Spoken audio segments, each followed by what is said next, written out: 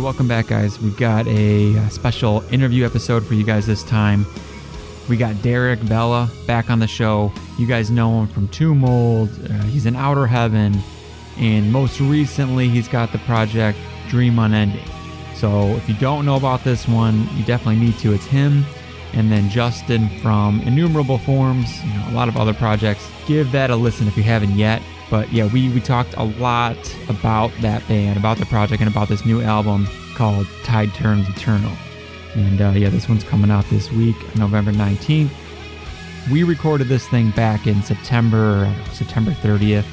We had been talking a lot about the album, and I don't know, I wanted to talk to him about it while it was fresher in my mind, and I was going to be busy in October. So that's kind of when it lined up to do it. So just for reference, that's when we recorded it. But we talked about the origins of the band, how they came together, what the idea was for the band, influences, whether they're bands or movies or, non-metal influences, just all that kind of stuff. If you've listened to our interviews before with Derek, then it's going to go all over the place. We touch on a ton of different things. We get deep for a little while on the concepts behind the band, the hopefulness of the band, and some of the spiritual themes and just things like that. I thought it was super interesting. Derek's my favorite guest to have on this show, and I think you guys are going to like it too. So I'm not going to ramble on. It's a long one, so enjoy.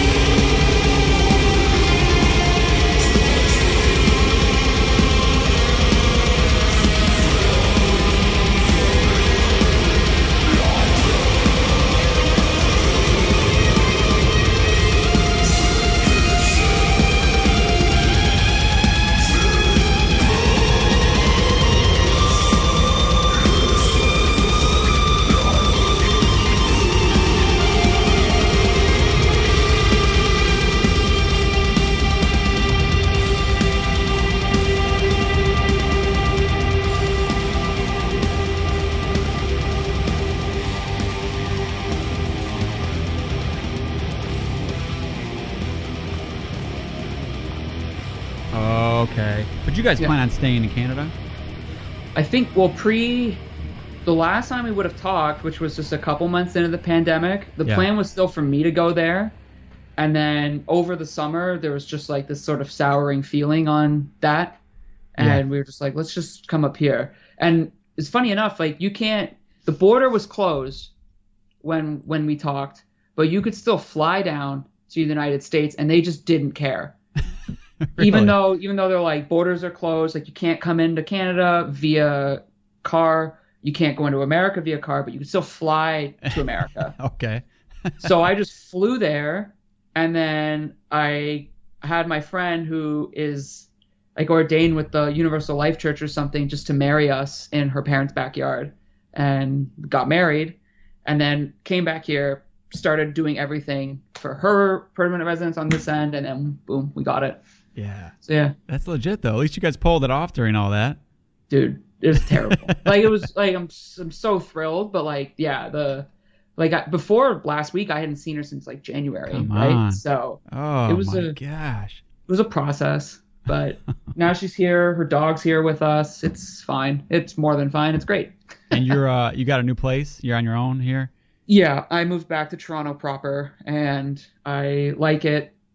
I mean, it's a necessary evil to live here. Yeah. You know what I mean? Like I've never been to Toronto, so it's good. Like it's great. It's just I'm happy to live on a street where when I'm on my street, I don't feel like I'm in the city anymore. Yeah. Right. You know what I right. mean? Yeah. You live in Michigan, right? But like, do you live in a city or a town or a dirt road? Dirt road, man. Dirt road, yeah. Way out there. I mean, it's an hour. It's about an hour and some change to Detroit. That's my fine. max because that's where all the shows are, and I work around there. My parents live anywhere from 45 to 60 minutes outside the city. Right. Yeah. I mean, it's doable, Yep. I just like having the peace. That's how we were raised, and like, the city's fun. We had a weekend. We went to Grand Rapids and did the city thing, and it was great, But I just love being in the open and. No, I get that. But I get that. Pluses and minuses. I mean, it's nice being close to everything. I mean, It is handy, especially when you're someone like me and you can't drive. Yeah. It's the great trivia about Dream Unending. Can't drive a car. Yeah, because you said usually on the bus and stuff like that, right? Yeah, I would take the train into Toronto when I lived outside of town, and then when I'm in the city, I either walk or take transit. Yeah. I like to walk because I like to listen to music. Yeah. While I'm like going about, so it's a great time. Like foot commuting is a great way to get a lot of like listening done. Music or podcasts or audiobooks, whatever. Oh, I totally, man. I wish I could do it. I mean, biking or walking or whatever. I mean, that'd be great. Yeah. I get it in. Well, I'll take my dog for a long walk or whatever just to listen to some music, or whatever. But that's my favorite way to listen to music. Like going for a walk. That's the way. I mean, driving is okay, but you have to focus on so many other things, right? Yeah. Yeah, when I was living with my mom back home in like the house I grew up in, I would sit out on the front porch at night and listen to like music with my headphones. Yeah. And just like kind of smile and wave at like people who walk by, like the people in the neighborhood. And that was my favorite way to just listen to anything. Yeah. And maybe it was just the same 3 records all summer, but like fuck it, it's fine. What were you listening to all summer? Well, this summer, I mean, I was listening to the Dream Unending record a lot, I won't lie. It's pretty good. Yeah. Hell yeah. But beyond that, like records we talked about before, like I listened to that Dennis Wilson album all the goddamn time. I love listening to Gene Clark all the time. But then like in the summer, this summer, the last Blue Nile album called High, which came out in 2001, and they basically weren't a band anymore at that point. And it was just the main guy, Paul Buchanan, because I was rereading. I have someone wrote a biography about them called Nihilism, which is a great name. Because they're such an interesting band to write about because they're not interesting at all. Like there are just these 4 dudes who would take like 4 years to make a record, and everyone around them would just get aggravated by how slow they were, but they're just such perfectionists. Yeah. And then that last record, though, it's really good, but it's nowhere near as good as their other records. Yeah. But listening to it in the context of like this is like the end of the band. Like some of the lyrics, like just hit a little harder. Like the last song on that album, Stay Close, is like one of the greatest like last songs by a band ever. Like the last song on their last record, like it doesn't get any better than that. So I listen to that a lot, and we just luckily I'm fortunate where I live now. We have a back deck that's covered by a big tree, so sitting out there at night is really nice. So I can still do like my nighttime listening. Right, that's great. It's crucial. That's awesome. Well, I mean, I guess we should start talking about Dream on Ending first, because I mean, yeah, where do you want to start? I mean, you know, since no one really has any background on it, yeah. I mean, just and like for context, today is September 28th. So when Yeah. people hear this, it'll be probably November when the record's out. yeah, But yeah, you have had the pleasure of listening to it early. So Man, I figured we could just I'm do glad this too, one. because you know it's one of those that like you can absorb it. The more, I mean, it takes some listens. Like the first listen, I was immediately just like, you know, I was blown away. I think Yeah. but it's like you know, it's just one of those albums. You pick it up so much more as you go. I mean, there's a lot of layering and there's a lot of stuff going on, and Yeah, so I'm glad I had some time to soak it in. for sure. So I guess we could just start at the very beginning. Yeah. So I guess in 2000, when did Manor of Infinite Forms come out? 2018, I think. I want to say it's 18. I always remember that as just a good year. So I think That was a good year. I think that year, so that record came out, and then Innumerable Forms put out their record on Profound Lore. yeah. And I had known, I mean, Profound Lore, or not Profound Lore, Innumerable Forms had been a band for like I don't know, almost 10 years before that, I feel like. Yeah, for a little Like while. I remember seeing them play in 2010 with Mammoth Grinder in Toronto. And I remember being like pumped to go just for them, because they were one of the only bands I could know of at the time that played death metal, like death metal by people who like Finnish death metal. Yeah. This is like, it like predates like the huge boom of Right, it. right. So I went, they were really good. And then I remember after that, they just like never really did a whole lot. Yeah, like some splits But- and stuff, right? Yeah, And- Justin plays in like 30 bands, Yeah. and Jensen is on the other side of the country. So you have these things working against you. That album finally came out, and I was like, wow, it's like about time. So I remember I contacted Chris from Profound Lore, and I was like, do you have Justin's email? Because I'd love to shoot him a note and just say, you know, congrats on putting this out. Big fan of yours. So I did. He gave it to me. I emailed him. He got back to me. He said, thanks. I'm big fan of Tomb Mold, blah, blah, blah. And we just kind of started talking. I think we agreed to send each other stuff, and we never did, just fine.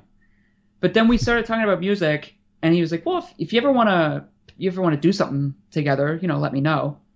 I said, well, what do you want to do? And he said, I would like to do a doom band, like a classic doom band, which it can mean so many things. Oh, yeah. Doom is such a tough word, I know. because someone could be like, let's do a doom band. And you say, okay, do you want to sound like this band? They're like, no, I want to sound like Electric Wizard. It's like, well, that's not Yeah. what I had in mind. That's fine. But Well, it's like that one he just played on from this year. Solemn Lament. Yeah. Which, Oh, you know, what that's a a doom record. band, but like, Yeah. you know, Yeah. clean vocals and Yeah. I guess more of a classic sound, but like, yeah, it can go so many ways. That album is really good too. I've been loving it. Yeah. I really, really like it. Yeah, we had it on the other day while we were building a dresser here. So good. So, and then he mentioned the Peaceville 3, and I started to form an image in my mind, and I was like, well, I like all that stuff, so Yeah. why not? I mean, I was definitely intimidated by him asking. I was like, I've been watching Justin play in bands since 2004, 2005. Like, just all these different hardcore bands that he was in. Some he fronted, some he played an instrument in. And so he's got quite the pedigree. He's a man of quality, Yeah. you know? Yeah. And I'm just some guy that's... That's a downplay, but yeah. No, if like, he's a god, then I'm a sprite. It's fine. But we talk more and more, and we started to realize like we liked all the same kind of doom. We liked Funeral Doom, but we weren't going to be a super long in the tooth kind of band. Right. We weren't going to have any fast parts. There were going to be no blast beats. It's like we're not going to do that. We're not going to be a death doom band. It was like we had all these rules before we even did anything. Yeah. It's like we know what we don't want to be. Right. Now we got to figure out what we are. Put some parameters on it. Yeah, and I never tried to write doom before because I think I've said this to you before. I only start writing things when I have to. Right. Like I never was gonna write death metal until Max was like, we have to do a death metal band. Then okay, I'll learn how to write it. And I never thought about writing doom music until Justin asked me to do a doom band, which is fine. It's like it's a fun journey, you know. So then we talked about it. I went on tour for a while with Tomb Mold, and then came back, had nothing to do. I was pretty deflated because we were done all this touring. I had proposed to my now wife, but I wasn't going to see her for a bit. I was like, all right, this is a good time to start working on this. So that would have been the fall of 2019. Okay. So I started outlining a couple of the songs and would send him we started with one song. I sent him a version, and I basically was kind of told redo the whole thing. So I did. Really? Yeah, but it was fine because he was right. What was it like originally? I think it was maybe half of what I was playing I scrapped. The first song that we wrote was In Cipher I Weep, which is the song that dropped last week. Yeah. I can't even remember how the original song went, but then I don't even remember when I wrote that intro, but I remember I wrote it at some point and then started to piece it together. I knew that there was going to be a clean part in the middle, and we talked about that. Like we knew there was going to be clean parts, but I didn't know how much clean was going to play a factor in this until I had started really picking away at stuff. But we outlined that song. It's funny to think about all the songs in their infancy only maybe had 2 guitars. But by the time the people hear this record, there's like 4 guitars almost at every single point of the album. Yeah. And that didn't come till way later. So we would have outlined that song, the opening, like the big opening track, Adorned in Lies. That was the second song I wrote. And then the last, there's like 2 little interludes on the album. There's one that kicks off the record and one before the last song. That one, Forgotten Farewell, was the third thing I wrote. So that was sort of the basis of like, okay, this is all good. We know what we're doing. Yeah. Somewhat. Nothing really clicked until I wrote the title track Dream Unending, which was the third song I wrote. Mm-hmm. And at that point, that would have been, oh man, maybe the winter going into 2020. Okay. So wait, I'm trying to think now. That would have been that would have been pre-pandemic, right? Pre-pandemic, right before it? A couple months before it hit. Okay, yeah. I'm bummed I never timestamped anything. Now I send Justin everything via email, but I used to just put it in a Dropbox and say, check the Dropbox. Yeah. But then all that stuff's been deleted since, so I can't timestamp it. Right. But I remember writing that song, and I remember because I wanted a song where the beginning sounded like Esoteric, which are probably the best doom band to ever exist. And that's funny you say that because that's one of those ones that got me into it more. Really? Yeah, okay. yeah. I think I've told you before, I've never been the biggest doom guy. Yeah, for sure. I've come around on it a lot more in the past couple of years, but when did that last Esoteric album come out? Like a couple of years only, right? Like 2019. Like it came out in December of 2019, and I remember thinking, God, this is the best record to come out, and no one's going to put it on a list because it came out in December. Because people make up everyone makes up their mind by probably November, because they got to get that December issue out. So you have to print it so far in advance, whatever. It's fine. Anyways, but that one came out and I was like, it made me just really, I don't know. I dove in, especially the funeral doom stuff, because I just never had time for it in the past. And then that was a big one. But anyway, they're quite engaging, which is helpful. Yeah. And we don't play a lot of our songs don't sound like Esoteric, but I think Justin's vocal approach has a lot of that flair to it, because if you listen with headphones especially, there's so much panned vocals coming in. One line will come in at the left, and then halfway through that line another one comes in from the right, kind of stacking these vocals on top of each other, which just sonically is so amazing. Yeah. So Esoteric do that incredibly. They're such an incredible band. And then there's that big clean part in the middle of Dream Unending. And that originally was maybe just 2 guitar tracks but I remember that I like you let this note ring out, and then this like overdriven guitar like slides in with one note, which I thought was so cool because I thought it sounded like Joe Satriani or something. Yeah, yeah. And I was like, man, Oh, like when it if comes Justin, in, yeah. yeah. And I was sending it to Justin. I was like, dude, like I'll tell you now, like if this is too much for you, like I totally understand. But I was in my head, I was like, I love this a lot. And Those are he some of was, my favorite parts, man. oh yeah, and he said, dude, that's great. Like, no, you're on the right track. I think around that point is when we started to really realize like what this band was going to be, or like what the sound was going to be. And then I didn't finish that song till months later. I got to the riff after when everything comes back in, and then I didn't finish it, and then I just ignored it for a while. That's the thing with these songs is that I would work on them for a while, and then just completely leave them alone, and maybe just think about it, think about other stuff. I wasn't really actively writing anything else at the time, but I was starting to work on learning Outer Heavens songs. Yeah. Before they started their new record, like their first album, I learned that top to bottom pretty much. So I was kind of thinking about that, and it was like Dream Unending has like we weren't even called Dream Unending then. Like it was just we're just this Doom band is on the back burner. And then the pandemic hit, and I thought at this point the pandemic hits. 4 of the 5 songs are written, but not really. Like 4 of the 5 songs are outlined, let's say. And I thought I was moving to America, right? So the idea was, oh, well, I'll move to Philly. You're in Boston. It's not that far. We'll get together. We'll finish it. We'll go record it someday. It'll be great. And then the pandemic happened. But it's important. Like this isn't a pandemic band, and I feel like I'm not trying to be that guy who's really intense about stating that, but it's not. This wasn't like a throwaway thing because that's why I was asking for context. Yeah, like, yeah, for sure.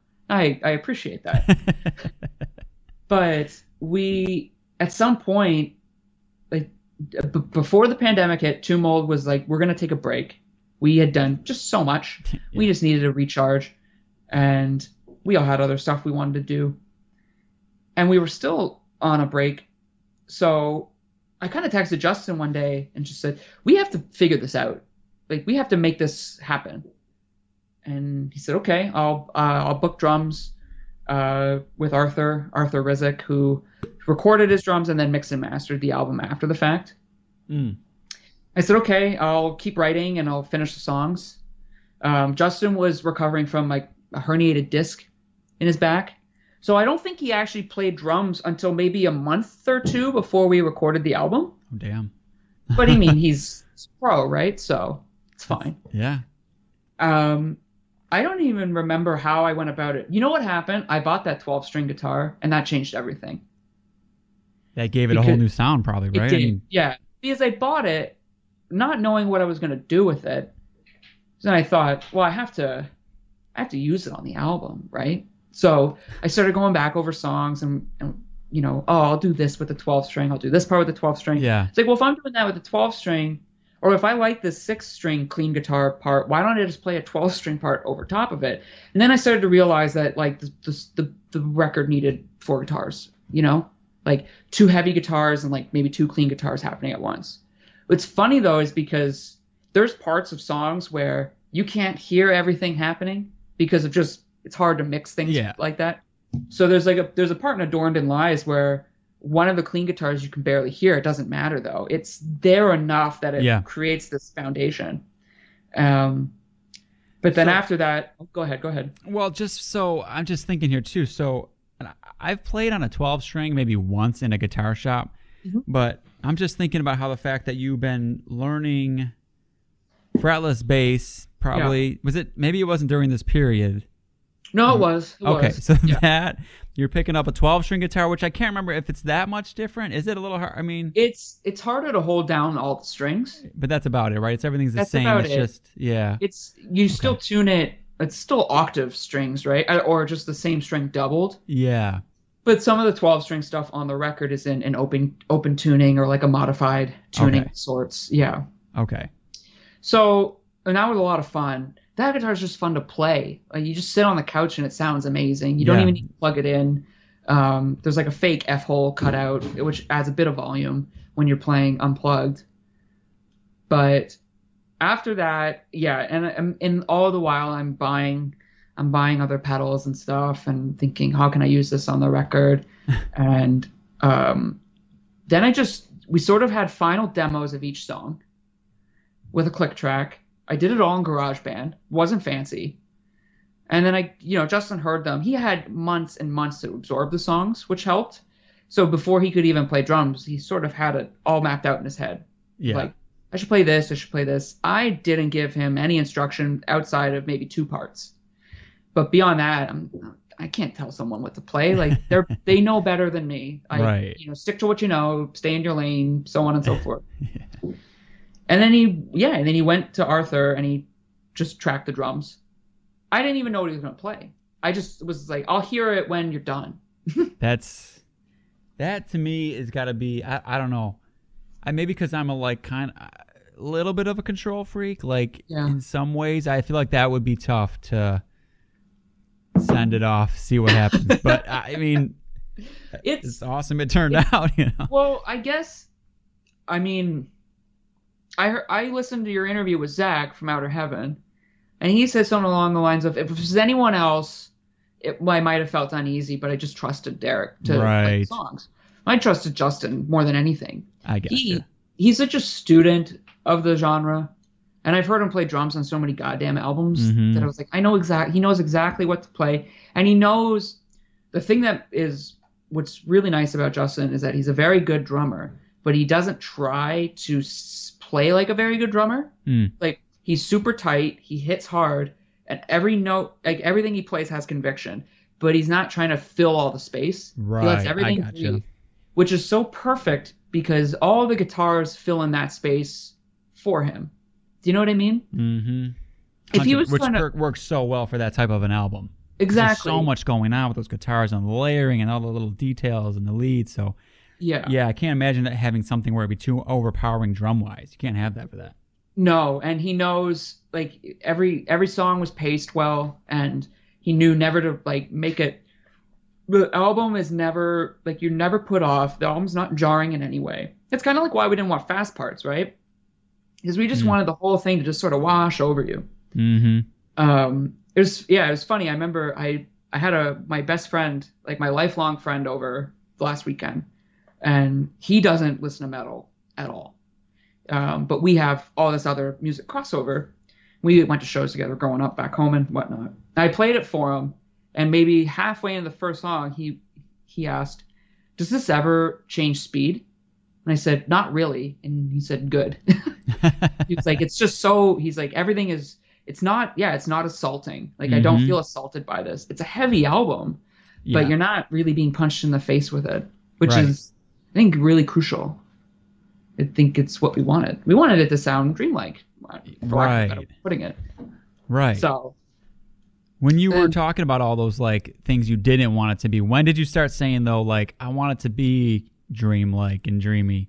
I think once I started to realize, I mean, I knew Justin loved bands like The Cure and whatnot. So talking about that, like, oh, we could have this part that sounds like Disintegration, and he would say, great.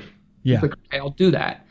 And I think knowing that we both, had to have a fondness for goth music and post-punk. He also loves all the doom that I love that I feel like no one else cares about. Like bands like Tiamat or The Gathering, like the more like melodramatic, like romantic stuff. Right. Like I love all of that. Like I love that more than I love, I don't know, like Winter. Okay. You know what I mean? Like that stuff speaks to me more, I think. I love Winter, but you know what I mean? Like sure. that melodic kind of gothy side I was always drawn to that. I love the imagery of it. Like I love how cheesy it is. That's why I mean a band like Anathema, how like straight up like the song Sleepless sounds like a Joy Division song. It has like that post-punk drum beat and everything. And I always thought that stuff was really cool. That makes sense. Yeah. And so we would talk about that. I mean, we would talk about those bands and then just all the other stuff we liked that didn't have anything to do with doom. Right. Sort of like we like all the same kind of guitar players. We like this like style of like leads and solos and whatnot. So it's just very easy to. was like we just spoke the same language. Yeah. I don't know how to say it otherwise. It just, Yeah. every time I show him something, I just feel like I know he's going to like it. That's awesome. Which is helpful because I get really nervous showing people things like when I write it. I'm always in my own head. I'm my own worst critic. I am really good at scaring myself out of doing stuff. So this was like a lot of fun. I knew it was going to be a big undertaking since I had to just post up in a studio somewhere and record like an entire band's worth of bars. But I did it. It was How cool. long did that take? I did it at Boxcar Studios, which is outside of Toronto in a city called Hamilton. That's where Two Mold records all their records too. I got there on a Thursday night, dropped off all my gear. We dialed in a little bit of the amps. We started on Friday. We got done Sunday by lunchtime. Wow.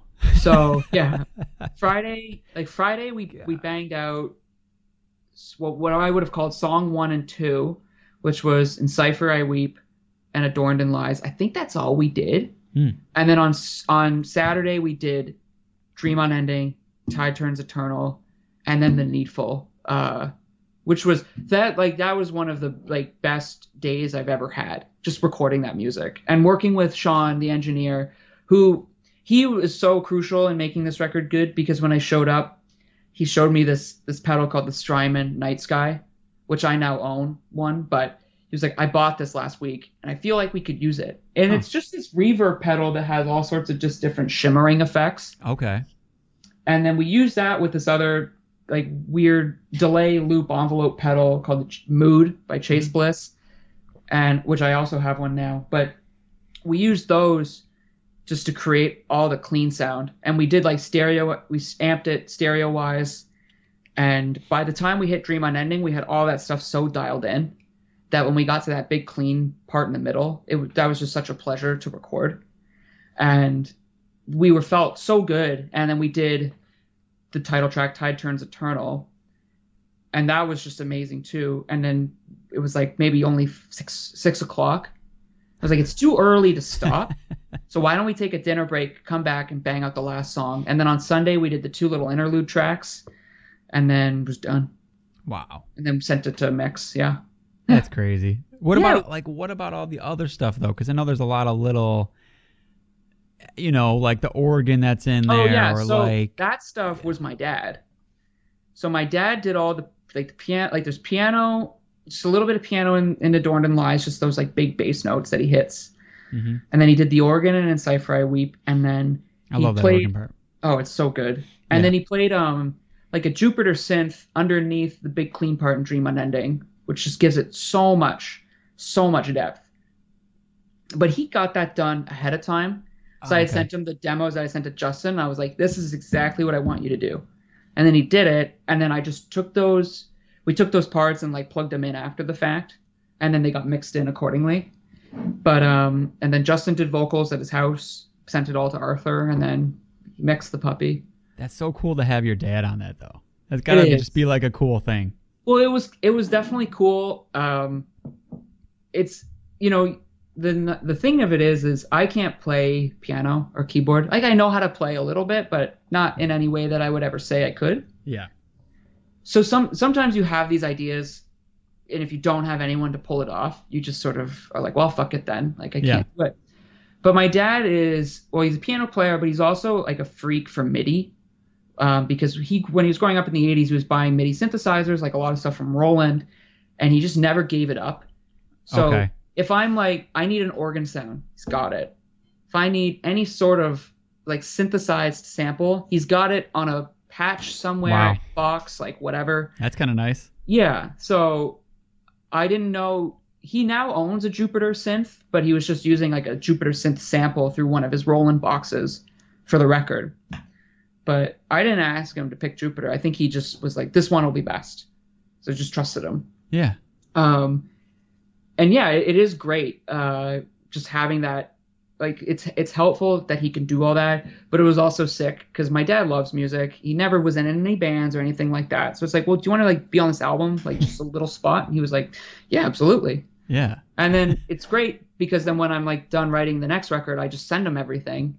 And I'm like, this is exactly what I need from you. You have lots of months to do it. And he's just like, okay, cool. It's like really handy to have. And then I get to credit him on the album. Like, right. I think it's awesome. It is awesome. Yeah, I'm pumped. He's such a big help with all that stuff. And I'm like just so grateful for it. What about like, you've got like the spoken word part, in Dream Unending. So that's a pretty powerful moment. Like, who's doing that, and like, what is that about? So that was funny. I had written that part, and that's where the band name came from. I had pitched Justin on the name first, and he liked it, so we went with it. And then I had told him sometime later, it was from this sort of thing I wrote, and I showed it to him, and I said, it would actually be kind of cool if someone spoke it in the song, and he was down for it, which I was happy about. And I find we were talking about Blue Nile earlier. I really wanted Paul Buchanan, the singer of that band, to speak that would it. Be cool. So, but I was like, how the fuck do I get in touch with this guy, right? Yeah. Like this like very accomplished guy living in Glasgow. And I didn't get in touch with him. That's basically what happened. I got in touch with his publicist. I said, hey, I don't know if you still work for him, but I'm trying to get in touch with him. I have this idea for a thing. And he was like, I'll send it to Paul's manager, and you should hear back from him or them. I never did. So I just, wow, fuck it. I didn't even want to warrant the follow-up. I think I was just so like unnecessarily burned by the fact that I got left on red, essentially, that I was like, wow, fuck him and fuck that. And then I talked to Justin about it. I talked to Dave from 20 Bucks Spin a lot about it, because I was like, I have no goddamn idea who I'm going to get to do this. Yeah. And I was thinking about it, and my favorite book of all time is East of Eden by John Steinbeck. It's a great book. I've read it more than once. But when I read it the first time, I was so enthralled by it that when I couldn't read it, I would listen to the audiobook. Wow. So let's say I was, walking somewhere. Well, I can't read while I walk. So I'll listen to wherever I left off. Mm-hmm. The thing of it is, though, is I got so wrapped up in the narrator's voice, Richard Poe, that I just kind of blasted through most of the book on audio instead. I was like, I just love having this guy read it to me. Yeah. His voice is like, it's so strong and powerful, and like it's timeless. He sounds like this weird mix of like Ray Wise, who played like Leland from Twin Peaks, and Vincent Price. Like he's got range and he's got feeling. That's really cool. So sometimes those audiobooks, it's like it kind of takes away from it. Yeah, like some of them are so bad. Yeah. I was corresponding with a writer, and I wanted to say to him, next time you write a book, you should just get this guy to narrate it. And it's not a knock against the people. Well, yeah, like I've listened to a couple. It's this author, Jeff Pearlman, and he writes just books about different sports teams or sports players. And I've read maybe 4 or 5 of them, and a couple I listened to on audiobook. And it's like, yeah, this would have been better if you just had someone else reading it, you know? Yeah. But you also shouldn't tell other people how to do their job. It's also not his call. But anyways, so this guy, Richard Poe, has done just like a lot of audiobooks. He was also on Star Trek The Next Generation for like 2 or 3 episodes. Okay. I think he shows up again on Star Trek Voyager for an episode. He plays a Cardassian named Gul Levesque. So I was like, well, this dude's cool, and I love his voice. He's got a website. I'll just email through the contact page. And I sent him a note. I said, hey, I'm a big fan of your voice. Which is like a weird thing to say. Yeah. And I just was like, East of Eden is my favorite book. You did such a great job narrating it. Like your voice is just burned in my brain for eternity at this point. I'm writing this record, and I have this part where I would like a spoken word section. Do you think you'd be interested? And he was like, it's a really strange request. So yes, I am interested. I was like, all right, great. I sent him the scribbles, and at this point, I think we had tracked by this point.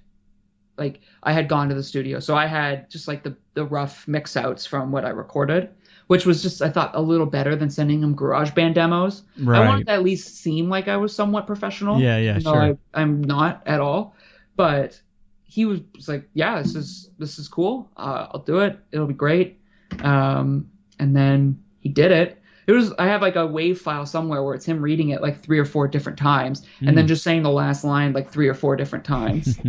And I remember hearing it and being like, holy shit. Because it's one thing to write something. Mm-hmm.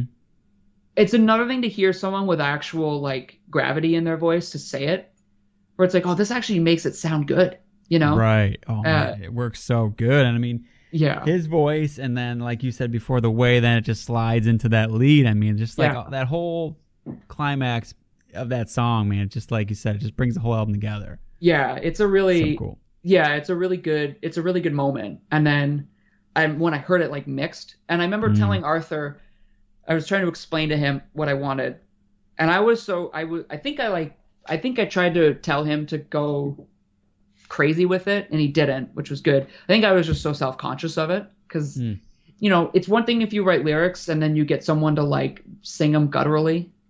It's another thing to just put something so like it's so naked, like on display. You know what I mean? But I also said to him, and I remember in an email to Arthur, I said, "Do you remember that scene in like the original Superman movie where Superman like sees Marlon Brando's like disembodied head, Jor-El, and he's like talking? It's like it should sound like that, and then it does, and it's like fucking awesome." That's a funny way to like explain it. I remember Justin like sending me a text being like, "That's the most perfect way to like to explain that." And I was like, "Yeah, I think so too." And then he pulled it off, and I remember I sent it to Richard Actor, and he was like, "Yeah, sounds great. Like, you know, honored to, or like glad to be an honorary metal man or something like that." Yeah. I was like, "Yeah, thanks." And then, but yeah, it was like that was a real fun thing. I felt like it was purely for me, but other people seemed to like it, which is cool. But I was like, yeah, it was like, that was for me more than anything. Yeah. Well, that's cool. But I mean, like, so, because that part hits on like the name of the album and this, like, what do you want to say, like what that goes into, like the name of the band? I'm not the name of the album, the name of the band, like, and all of that. Or no? I think a lot of the stuff to do with Dream Unending, it sort of deals with, in like abstract ways, like sort of, like just experience in general, like our existence, while it may be linear, it has maybe been longer than we thought. And the fact, because we just keep moving forward through time, and we have to continue growing, and you have to come to terms with stuff. I think a lot of the record is about like just coming to terms with maybe your fears or just anything at all. And it deals with the spiritual. Justin and I are both pretty spiritual dudes. We're not subscribed to any fixed religion or anything like that, but we talk about like the value of our soul and things we believe in, and who we might talk to when we are just sitting there thinking, or when we're meditating, whatever it might be. And I think like the poem, that part is sort of about like almost like meeting yourself from a previous life. Because I think our souls, I think there's something inside of us, and in all of us, there's like completely unique to us, but it might outdate us, if that makes sense. Maybe it's a thing that continues to exist after our physical selves leave this plane. So like, yeah, I believe in the soul. Like I'm a really big fan of that. We have a quote in the insert of the record by Khalil Gibran about the soul. It plays a big part, and so that whole section is almost about like meeting yourself, but it's not you, but it is. And almost just when it comes in the record, it's almost like a turning point of the album. You have this guy or this figure who's just like searching and questioning, and those like first three songs, like Adorned in Lies, In Cipher I Weep the Needful, like if you read those from a lyrical perspective, they are very much like conflict, like someone expressing their conflict, maybe with themselves, with other things around them. And then there's this moment where you're like being visited by someone, and they're giving you advice. And then after that, like if you read the lyrics after that poem in Dream Unending, like there's a very tonal shift in the album. And then Tide Turns Eternal just builds on that. And it was almost like the clean spoken parts had to be these almost affirmations of hope, I suppose. I think we wanted to write something that was sort of hopeful and positive without being posy or anything like that. Like it's very, it's not overt, I suppose. But yeah, so like the idea, like that line, I live the same dream you live, is like there's something, yeah, like we experience there's something inside of us that is experiencing what we're experiencing now, but I think maybe was here before us. Who knows how long? How long will it live? I also like really like I read this book called Journey of Souls, which was written by a gentleman named Michael. Oh, his name escapes me. I'm just gonna look it up. Michael Newton. And it is all these accounts of like regression hypnosis. What's that?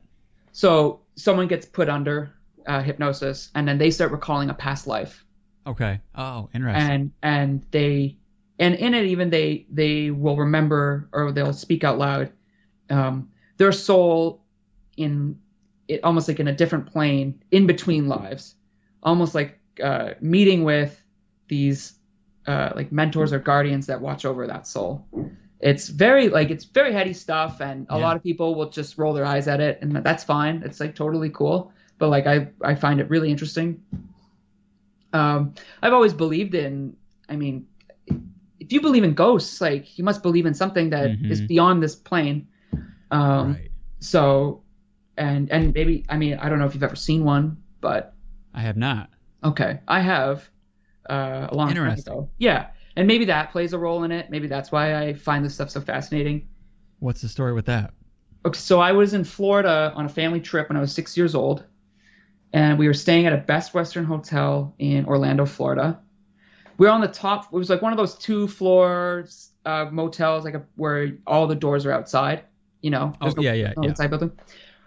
We're on the upper floor, where my sister and I are sharing the bed closer to the door. And there's a table there too. And I remember I fell asleep on the side of the bed further away from the door.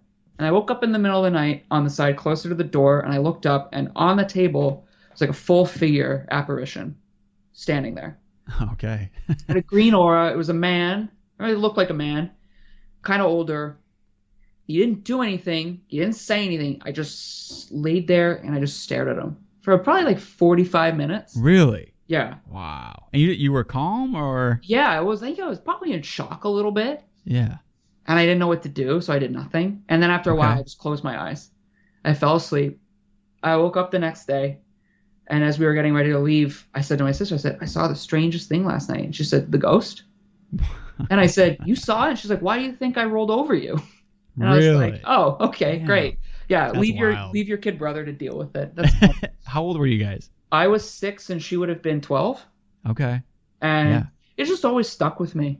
I'm sure it did, man. But I've never had any real paranormal experience since. It was like, I guess it was like a one-time thing. Yeah. But it was, I mean, I look back at it now. That makes a lot of sense context-wise, as far as like, you know, like all that, because I was going to say, so what made you get interested in that? Like, thinking so hard about, you know, it says there a soul, where does that come from, where is that going, and how does that work? But like that would make you do a lot of some deep thinking about that. For sure. And I just like, I think when you're 6, you can't really internalize that stuff too hard because you're still really stupid. And now as a slightly less stupid, 33-year-old guy, I can think about it more and place it into a larger context of just how I feel about things in general. Yeah. And like so I talked to Justin about this stuff, and he's not like, we're not completely of the same mind, but we have a lot of similar views. I can't speak for him, obviously. What do you think that sort of thing is? I mean, what? Like you have a ghost. What is that like? I don't know. I don't know. Like where does that fit? I don't know. Like I've always found, you know what it is, Jason, is that I have a crippling fear of dying because I don't know what happens. Mm-hmm. And you talk to your average person, like when you die, that's it, just black screen, mm-hmm. Red ring of death or whatever. Yeah. And that terrifies me to no end. And I think, you know what it is too, even though this wasn't a pandemic ban, I think probably like experiencing a pandemic just kind of makes you realize like there's nothing worse than time squandered. Mm-hmm. And I mean, I guess I've always kind of felt that. I mean, when we would talk about Tumult doing so much stuff at once, but it's like, don't you want to take a break? And it's like, no, like we don't have time to take a break. Who knows when the wheels fall off, right? Yeah. And then it's kind of glad we did everything because the pandemic hit and that really fucked over a lot of bands, man. Like, if you had, like, imagine having plans to tour like a lot, you just put out a record, and then boom, like that sucks. If that to have that taken away from you, if that's your livelihood, like goddamn, Yeah, like for sure. go fill out that McDonald's application. You're gonna be here a while, like Right. so. Right. And maybe that also just like kind of kicks me into gear of like I want to do this. Yeah. Maybe it's why like I've already written like another Dream Unending record, stuff like that, where it's just like you don't know how long you've got. And I try not to be paralyzed with fear over that stuff, but it plays a role in like my day-to-day life. I think that's good though. I think so. I've been wanting to get a tattoo for a long time, like a memento mori, like some kind of a I don't know what, but something that makes you think every day. This isn't forever, man. Like, what do you want to do today? How do you want to live? Because otherwise, man, it's like, sometimes it's easier to think about that stuff. Maybe when there's a pandemic or something that fucks things up for a minute, you have to reconsider. Otherwise, you kind of start that coast, and you're just. It's so easy to fall into that like rhythm of whatever the bullshit, Yeah, it's terrifying, and I think I like I read. I can't just be like, well, I need to find something to believe in. Like I can't just show up to a church and be like, okay, like this is my jam now. Like I'm gonna ride with Jizo till the end. Right. And I wish I could. I talk to people who are of an organized faith about this stuff all the time because I need someone to bounce this stuff off of. Yeah, right. For sure. But. Yeah, it just I guess you slowly kind of carve out like what you think might be. And I like, I read some books about that will make references to either to the Bible or the Quran or whatever, just think of those life lessons and thinking spiritually and whatnot. And I do find that stuff helpful. And yeah, so I guess it's like I always make the joke that Dream Unending is a Christian rock band, even though we're not Christian. It's just like we identify more with that side of life, I guess, than another, right? Doom is it just seems like such a nihilistic genre. I mean, metal in general, I guess, right? Like, yeah, you're not wrong with that. No, but you don't hear. I mean, spiritual topics isn't the main theme, unless it's like. In the typical way, the devil or whatever. The devil, or like you have a better shot, like being a band like I don't know, Agalloch or Wolves in the Throne Room, where you can talk about nature. Yeah, nature's cool, right? Because like, especially in black metal, because they're like, I hate all people. I just want to hang out in the woods with my dog or whatever it might be. So that's more relatable. But like, sure, it's a little harder if you want to like think like big brain about existence and whatnot. Right. Yeah. But that's fine. It is hard to quantify. Like I could sit here and think about it for like 3 hours and then I couldn't give you like a coherent answer. Like right. I try my best. But it's cool that you're thinking it and you know what I mean? Like that's it. Yeah. What more can you really do? Yeah, it's like some people pray. I don't pray, but I talk out loud when I'm alone a lot. And I, to anything that might be listening almost. And it helps me. Like it's good for me. Yeah. I mean, and someone could say, well, that's just self-talk. Like, that's like a very, basic therapeutic tactic, and great if it is. But, whatever works. Yeah, whatever works. And it's good. So, we take some of that stuff and we put into Dream Unending, and it gives it an interesting flair.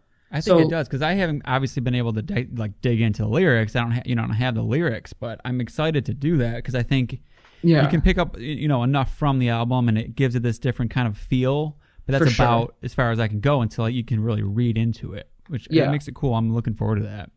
Yeah, it was funny. I remember I sent all the lyrics to because Justin wrote all the lyrics except like the clean parts, like the poem and the part my friend McKenna sings in the last song. I wrote that, but he wrote all the stuff he sings, and his lyrics are just incredible. Like I can't stress enough how good they are. And I knew they would be good, but I didn't know what approach he would take. Yeah. And they're just incredible. Like they're very, very good. I remember I sent it to my bandmate Payson from Tomb Mold, Yeah. I was like, can you proofread this just to make sure, like on the insert, can you make sure there's no spelling errors? Because like I just need a fourth set of eyes. And he was like, oh, there's like this one thing here, there's one thing there, that's it. And I was like, oh, thanks so much. He's like, did you write these? I was like, no, it was Justin. He was just like, what? And I was like, yeah, and because when he thinks of Justin, he thinks of like all the hardcore bands he played in, like No Tolerance and Bind Eraser, which is all good stuff, but it's just different, right? Yeah. And he's like, God, I could have swore you wrote this. I was like, no, man, I didn't write. I wrote barely any of it. Yeah. He's like, man, these are incredible. And I was like, yeah, it's like really good stuff. Especially the title track, Tide Turns Eternal, I think really hits home what we want to say, which is kind of crucial. I think if you're going to have a title track, that should be the song that you use to really like get your point across. So we have 2 title tracks in a way, because we have the band name track, which I think is also sick. Like, I think it's like, I love when bands would have a song named after their band. No one does that. Time to do it too. Yeah. It's a debut, you know. Yeah. No one does that. I think more people should. And then we have the actual album title track, which closes the album. So yeah, I don't even remember what the question was. We were just talking lyrics, really. Okay. But yeah. You were. Yeah. I mean, it just, like I said, man. You can tell it. You can tell it's all there, but it's gonna be one of those where you can really sit down with it and read through it, because it's so. It's like when you know an album, like I don't always read lyrics to an album. It just depends what it is, if it's demands it or not, and then I'll look into them. Sometimes you don't even need it. It's just like if I know what they're talking about, yeah, it gives it that third layer or whatever you want to call it. You know what I mean? Yeah, I do. Well, I guess it also depends on. I mean, if you're listening to a record with like clean singing, maybe you don't need to listen or read the lyrics. Yeah. Right. Because you just, especially I've probably never looked at the lyrics for like, I mean, just to go back to something we talked about. Like, I've never read the lyrics for Something's Gotta Give Pretty Soon by Drive By Truckers, but I know all the words. I know what that song's about. And that's just the byproduct of when you like something so much, you listen to it so many goddamn times that you're there, right? Yeah. Yeah. But with certain metal records, yeah, for sure. Like, I try to stress people read the lyrics, because I do find it adds a layer of stuff. It's like, it's one thing to listen to Nespith by Demolik. It's another thing to read the lyrics while you listen. You know what I mean? Then you're just like, oh shit. You know what I mean? Yeah. Like, it's a lot. It adds a lot. Yeah. I get what you're saying. Yeah. No, you don't do, there's so much music, you can't do it for everything, but if you really like an album, I feel like it's worth it. I would agree. You know? I hope people take a minute to read Justin's lyrics for this one.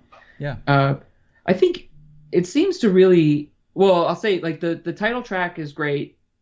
I think what happened was, I think before Justin wrote any of the lyrics to Tide Turns Eternal, I had that 2-line part already written. And he was sort of like, oh, I'll build the song around that, I think. And that was just like another, like the final message of the album. Which is basically like, it's a message of hope, I suppose. Like, it's just, life goes on, man. Like, you just you keep moving forward. Like, the soul's a wave and the tide turns eternal. I think it's pretty self-explanatory. Yeah, that one is. I love that. And it's a perfect way to end it. I think so. And I think it's we all are the victims of like living in our own head a little too much sometimes. We all live with regret, I suppose, right? If I could have done this differently, or if I could have done that. It's like the list of things you didn't say that you should have said, or the letter you write that you never send, whatever it is. But you can't dwell on that stuff forever. You know, you have to just let go. I think letting go is like a really nice thing to do with your life. If you want to imagine hanging on to anger, like just forever. Right. It'll burn you alive, man. Yeah. Oh yeah. I agree. And I agree. I don't want to do that. And I don't want Justin to do that. He doesn't. So it's good. Thank God. But I think that was just like a thing we wanted to get across. And it was fun to, write something kind of positive. Well, that's what's cool too, because I mean, like you said, a lot of Doom isn't so much going that territory. Like you kind of explored the more, the normal emotions in the first half, but then gave something different on that back half, which is cool, you know. And I think I had to write it for me. Like I think I had to tell myself that. I think when I was living back home, especially during the pandemic, I didn't see anyone.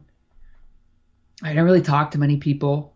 I walked away from like social media like pretty much. And if you ever want to get in your own head, just spend enough time alone and you will. And I'm really good at like convincing myself that like I'm not worth a damn. Even though I'll have people tell me otherwise, I'm just like, no, like this is how it is. You know what I mean? Yeah. It's like I could sit here and convince myself that like every band I play in, like they're just putting up with me or something. Like I could convince myself the worst possible scenario. So it's almost like I needed to write this to tell myself that like you need to relax and you just need to keep moving forward. You know what I mean? And that's why writing music is so nice. Like you write things, you make it, it's done, you move on. And I find that like so liberating. And it's funny because there's nothing I love more than when bands go on tour and play like an anniversary of a record, you know? Even though if you were like, hey, like this record you made came out 5 years ago, do you want to commemorate it? I'd be like, no, like I don't care. Like I just want to keep moving forward. But I love when other bands do it. Like I love that. I was just going to say. Like a few years back, Payson and I went to see U2 because they were playing the album The Joshua Tree in its entirety. And we're the only people we really know that care about U2. Because for most people, especially anyone, because you're what, my age, right? You're like 32, 33. Yep. Anyone who can't remember them before like the year 2000, sure, it's not cool. Like, you know what I mean?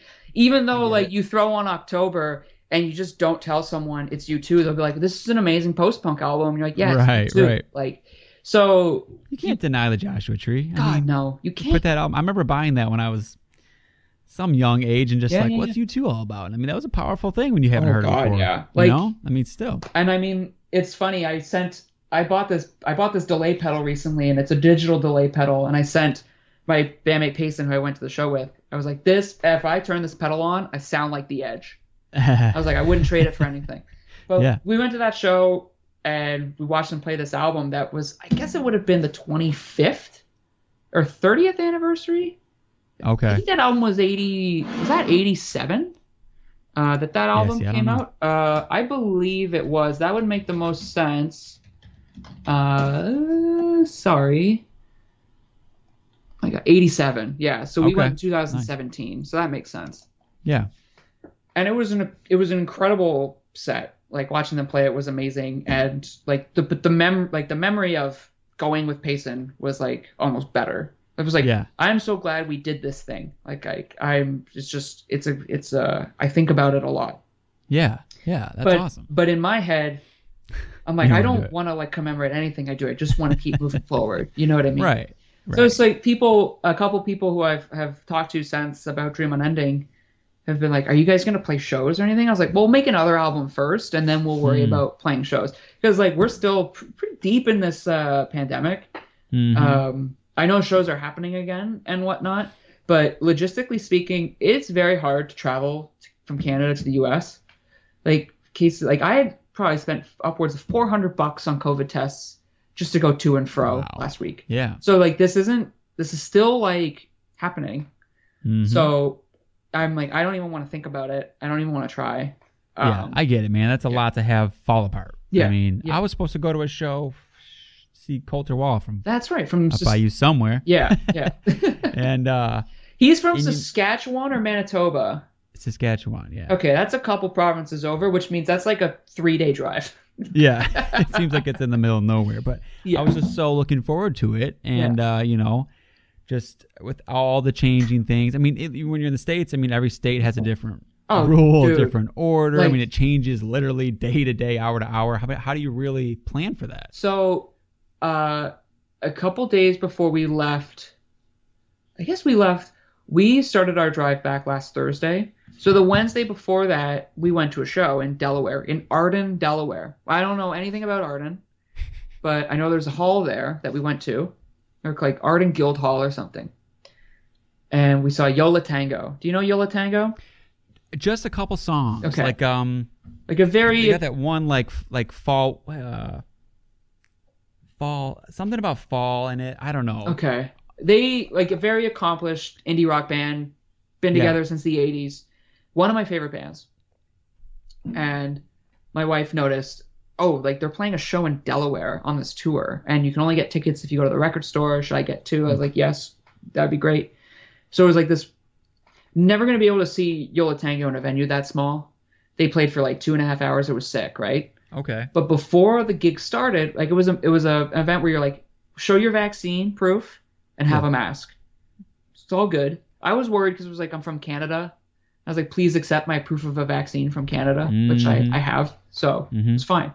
But one of the gentlemen putting on the show just said a few words before they took the stage, just saying, hey, we're all pumped to be here. Keep your mask on. And he said that a few weeks ago he went and saw Nico Case play somewhere, and it was a very good show, and everyone was respectful of the rules. But I think a couple shows later, she played a venue where not as many people gave a shit. She ended up catching COVID and had to cancel the rest of the tour. So it's like that is what you're dealing with, right? And if you're going on a tour, I had some other friends go on a tour just recently with Bob Mould from Husker Du. Oh, okay. And they were playing in a band opening for him, and there was all these things in place, right? All these guidelines, these protocols. So they never really got to hang. Like, if you're in a band on tour with another band, like if that band is like stay away from us for most of the tour, you have to stay away from them, right? Maybe you can't take a merch person, you can't talk to the crowd. Like, what fun is going on tour to play shows if you can't hang out after? You know what I mean? Like the best part of playing gigs usually is interacting with the audience, like after the fact or beforehand. Like, there's nothing more fun. Unless you're just like so over that and you just sit in a trailer and you don't come out, so you have to take the stage, singer of Cannibal Corpse. You know what I mean? Like, it's just it's different for everybody. Sure. Yeah, I get that. But man, because I went to my first show a few weeks back now. In Detroit, right? Yeah, and it was Gatecreeper, and it was a Knock Loose tour. Right. And part of it, I mean, I've seen Gatecreeper many times, always fun, but my brother-in-law, like, he's never been to a heavy show. Okay. And so he loves Knock Loose. Like, that's really? He'll put that on, he'll go to the gym, sick. and he, like, loves that. So I was like, man, I would love to take you experience this, for someone who's never, I mean, it was fun too, because seeing that through someone else's eyes, like, it's like, you take it for granted, like, oh, there's people jumping around, there's this intense music that you just, it's, but someone who's new to it, it's very intense. Yeah. So that was very cool. But the main point I was going to say was, I did feel a little weird though. I mean, this was not a strict one. They didn't require you to have like a vaccine. Oh, really? Or anything like that. I mean, it's a small venue, so there wasn't a lot of people, but it was very tightly packed. Yeah. And like, man, I mean, Yeah, no. I mean, I'm vaccinated, but I'm still in there like, this is tightly packed. I've had my 2 shots, tough. And I was so stressed out for my 1 week in America, mostly because it was imperative that I test negative to return to Canada. And it was imperative that Liz, my wife, tested negative as well, right? Yeah. And she would say I was shell shocked by how many like unmasked people I saw, which is true. I was definitely like freaked out, because up here, like we've never had our mask mandates have been here since I can't remember. You know what I mean? Like, we've never really budged on much of anything here. So it's less like Wild West feeling. And our vax rates are really good in Canada, especially in Ontario, but we're still pretty strict about it. And now we have those more strict mandates about, if you want to come to this place or eat inside, you have to show proof of a vaccine. And we don't have to get into that stuff, because nothing, I don't think people have ever felt more like galvanized and politicizing something than this pandemic. I ran into an old coworker. He's a bit older than me. And I asked him, I was like, if this had happened in the 1980s, do you think we would have had this much division? And he was like, no. He's like, no way. Everyone would have come together, worn a goddamn mask. George Harrison would have held a concert, and it would have been fine. Right. You know what I mean? Right. But like, yeah, I feel you.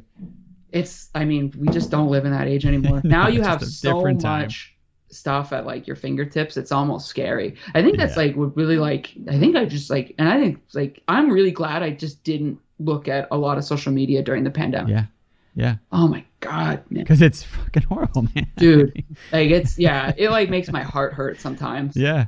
And I stay off like the main, like Facebook's a minefield for me, so I just usually avoid it. Facebook's scary. Luckily, my algorithms on there are mostly groups, so it's like a couple groups that I'm in, and like I mostly don't see all that other stuff, and I just don't spend a lot of time on there because man, I mean, in real life, it's not quite so bad. Like. No. Most of the people sometimes, but most of the people I'm talking to, there's some level-headedness. Maybe you disagree, but you can come together on parts of things. Yeah. Yeah, for sure. Like, but, there's like things where I'm like I am like, this is fucking stupid, but I still do it anyways because I'm like, I don't need to, like, it's like I don't want to be lumped. Like, I mean, it's funny. I hate like so much of the like side of the spectrum that I identify with. I find it just so performative and full of shit, and it makes me wince. But it's way better than like being on like the Joe Rogan side of things, where I'm taking horse dewormer and I'm telling people that like I'm good. You know what I mean? Like you can't win at all in this. It's almost better to just like mind your own business and just reject everything. I get it. Anyways. So you go ahead. Well, I wanted to ask, because before we get off too much of the Dream on Ending stuff, you brought it up a while back about how like there were like I think you wrote some of it like while you were watching like a lot of those certain movies. Oh yeah, for sure. And like I watched most of them. Yeah. There was a while back, so I had some time because I seriously you have like the unfair advantage of like I have your phone number, so I just get to punish you with text messages. I talk to you more than I talk to like a lot of people, and I just like it's fun. I like picking your brain about music and like what you've been up to. But then I'm like, yeah, you have to watch this. You have to watch this. I love the movie recommendations because I don't really have anyone giving me like good. And I'm out, man. Once I had a kid, I used to pay attention to everything. I'd find a director, I'd watch them all. Yeah, who has time now? Dude, I mean, he's up at 6 a.m. I can't stay up, and it's usually me and my wife will watch something together, so we compromise. So like that. The movies you sent me, it was like I stretched it out, and I got through almost all of them, but I was still curious, like, so how. Like, I don't, how did that, like, play into that album? I think... And, like, I guess review the movies that you were watching at the time. Yeah, like, I think what's so helpful... Like, watching movies is great because I think I wanted this movie to be... Or this album to be somewhat cinematic in the sense that it was self-contained, but it had a narrative of sorts. It flowed well. Everything made sense. You know what I mean? Like a well-constructed movie. Making a movie seems really hard. Like so some people making an album might seem hard. To me, it's way more like I understand it. Yeah. So it's like I can piece it together. Like I can already think of like after a while, like it's like I knew how everything on Tide Turns was gonna go almost, right? I had the formatting worked out and all this stuff. Which was gonna be a question because it's. You stole the word. I mean, it's so cinematic. Yeah, for sure. The feel of it and the sequencing. I mean, you must have put a lot of thought into that. Well, I didn't realize it was going to be that. Like, I mean, it was good, and then Arthur mixed it, and then it became like really good. Like, he brought out. And I mean, it's like the equivalent of having an editor or something. You know what I mean? Or like a sound mixer. He just brought all the like. Any life that had to be brought forward was brought forward. Like, you know what I mean? He just did such a good job. But watching movies like, we talked about Kagemusha, right? Mm-hmm. Yes. That movie it's great. Like, it's so good. And that one is interesting because it's about a movie. I don't want to give anything away. But it's essentially about an imposter, right? Yeah. Like someone who isn't who they are, which like I guess I resonate with in some weird way because sometimes I feel like I have imposter syndrome. Like I don't like there are people who think I make records that are good or I write songs that are good, and I just don't ever want it. I don't ever want it to go to my head. You know what I mean? Yeah. Who am I? I am just some swinging dick on this planet. Like, it's not a big deal. But that movie has this amazing dream sequence, like right in the middle. And like, I remember I sent that scene or like screenshots from that to Matthew Jaffe, who did the artwork. the record. I was like, this, like I want this, but with like this. And we talked on the phone about it a few times, which was awesome. But yeah, and he just like these like super colorful, like the album art is fucking incredible. Yeah. Like it's so it's just it beautiful. makes it when you look at that, it's like when you're listening to it, man, it's just like it really ties it together. Yeah. And I knew, we'll get back to the movies in a second. I knew Matthew was going to do the artwork before I even wrote a song. Like I had gone into touch with him through Jesse Jacoby, who did the album cover for Planetary Clairvoyance by Tomb Mold. He also did the logo for Dream Unending, which was awesome because I was like, will you do a logo for me? And he's like, I've never done a logo before. And I'm like, yeah, I know. That's why. Logo. I know. It's so good. I was like, that's why I want you to do it, because you don't do logos. And I was like, and I don't want like drippy letters. Like I want something super elegant. I want it to be like almost like a crest, like a seal with the initials DU. And he just did a phenomenal job. But I met Matthew through Jesse, like via Instagram some years back. And I was a fan of Matthew's artwork because I actually had a book by him, or a book where he did the book cover. It's this collection of short stories called Occultation by Laird Barron, who's an incredible writer, who big influence on Tomb Mold for sure.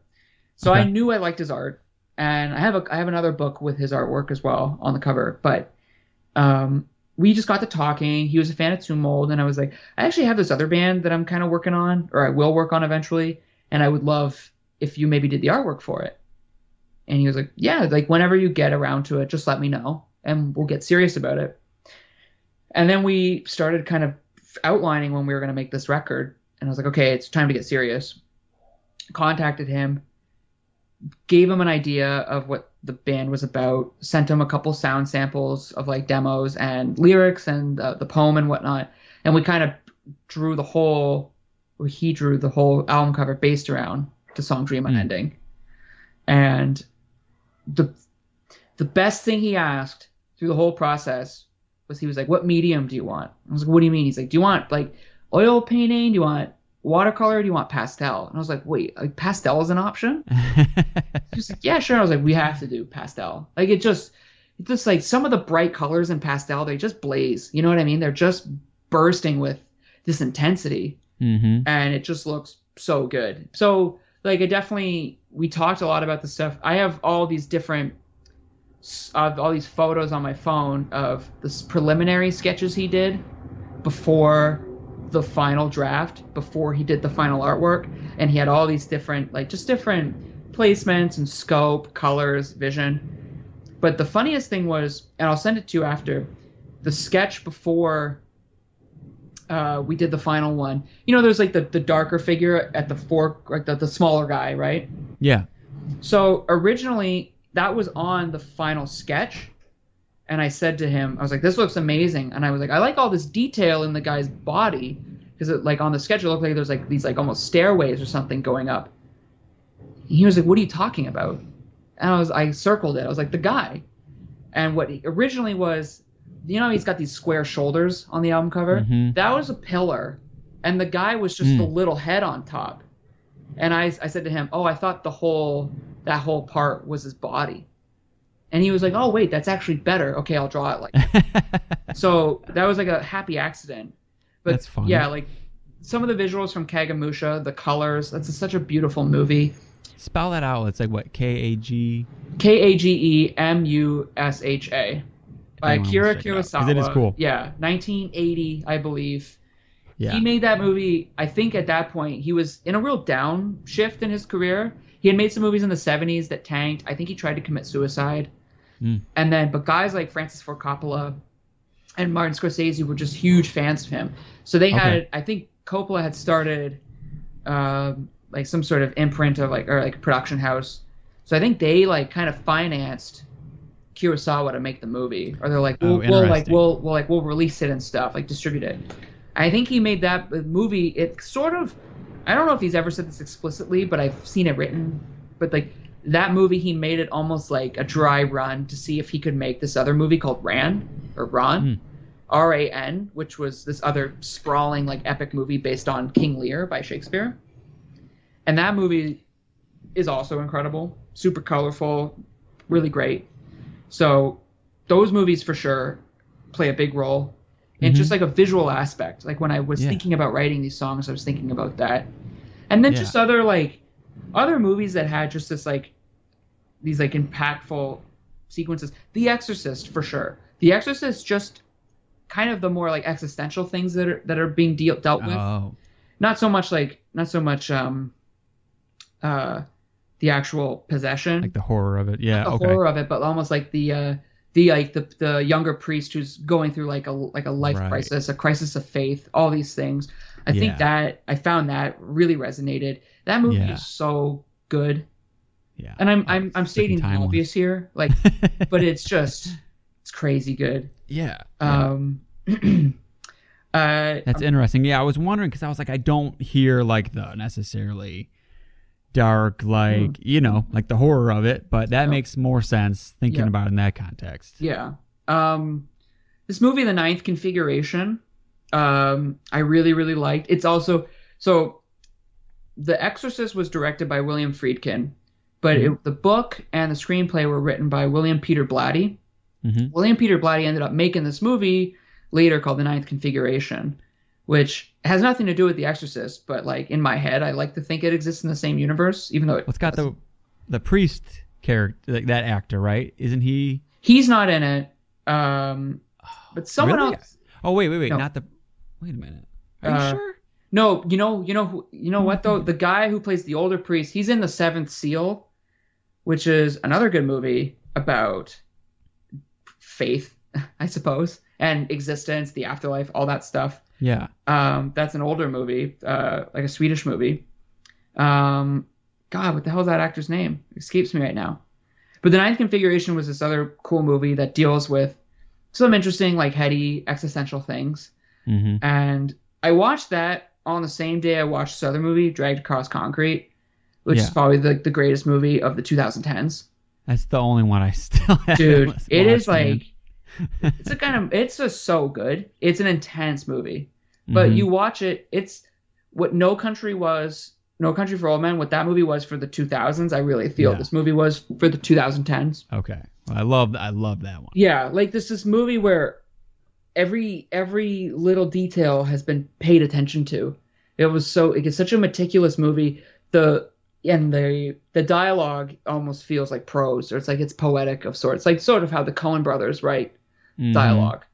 Mm-hmm. And I respected the level of detail, but also the fact that it was really, really good. Yeah. But like watching those, I think it just helps you think about things in a different context of narrative and whatnot. And then you apply those or these ideas to your record. It's sort of like, when we were making Planetary Clairvoyance with Tumult, I was obsessed with Event Horizon, and I was obsessed with Aliens, which I'm like, Aliens is like the second greatest movie ever made, so I'll never stop being obsessed with it. Yeah. But it just sort of shapes like your things, like, well, this is horrific and so dark, and it's like, well, we should make like a record that sounds horrific and dark at times, and it's like, okay, just go do that. Yeah. And then I think I wanted to make a really pretty record, Dream Unending, I guess, and I would watch these really pretty looking movies. There's lots of pretty movies that are sick. You ever see Days of Heaven?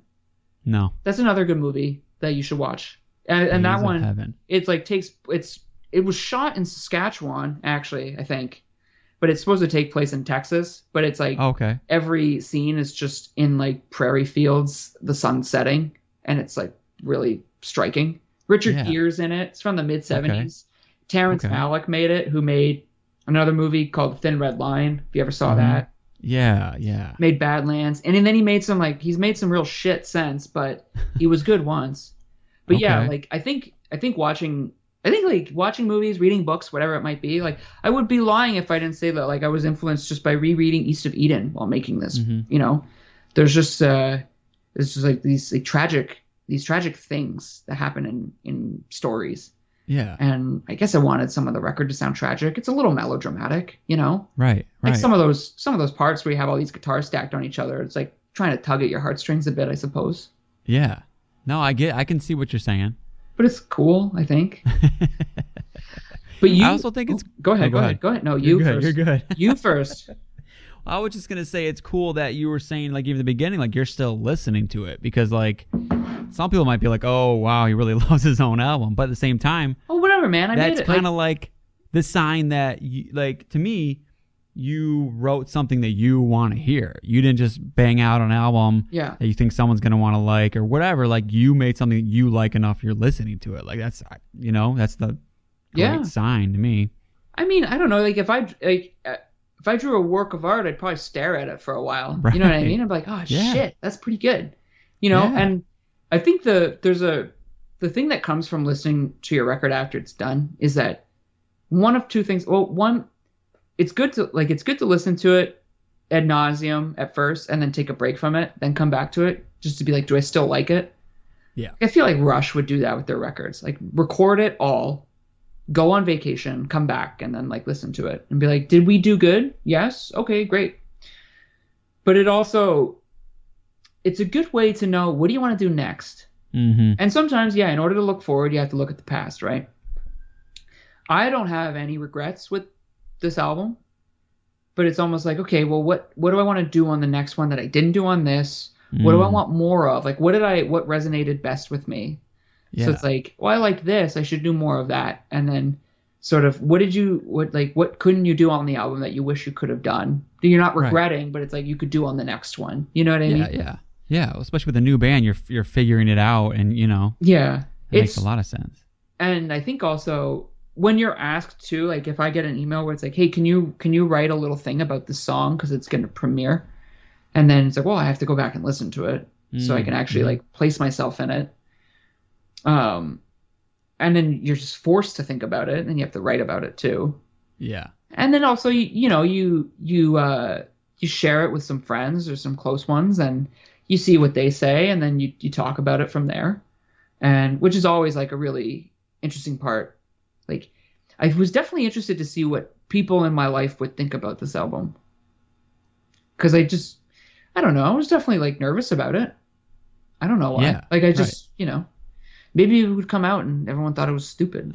It doesn't look like that's what people are saying. I don't think so. It seems like I mean, I guess at this point, most people only heard the one song, right? True. Yeah. Right. And even that alone, I think it. Even before that, like not many people knew we had a band, like so even that for a lot of people was a surprise. Right. And I guess for Justin and I, we don't ever think about the idea that a guy from Too Mold and a guy from New World Form started a band, and that is going to carry any sort of weight at all. But for some people it does, which is cool, which is just a weird feeling. Like the idea that like someone would be like, oh, that guy, well, I'm sure he'll write something good.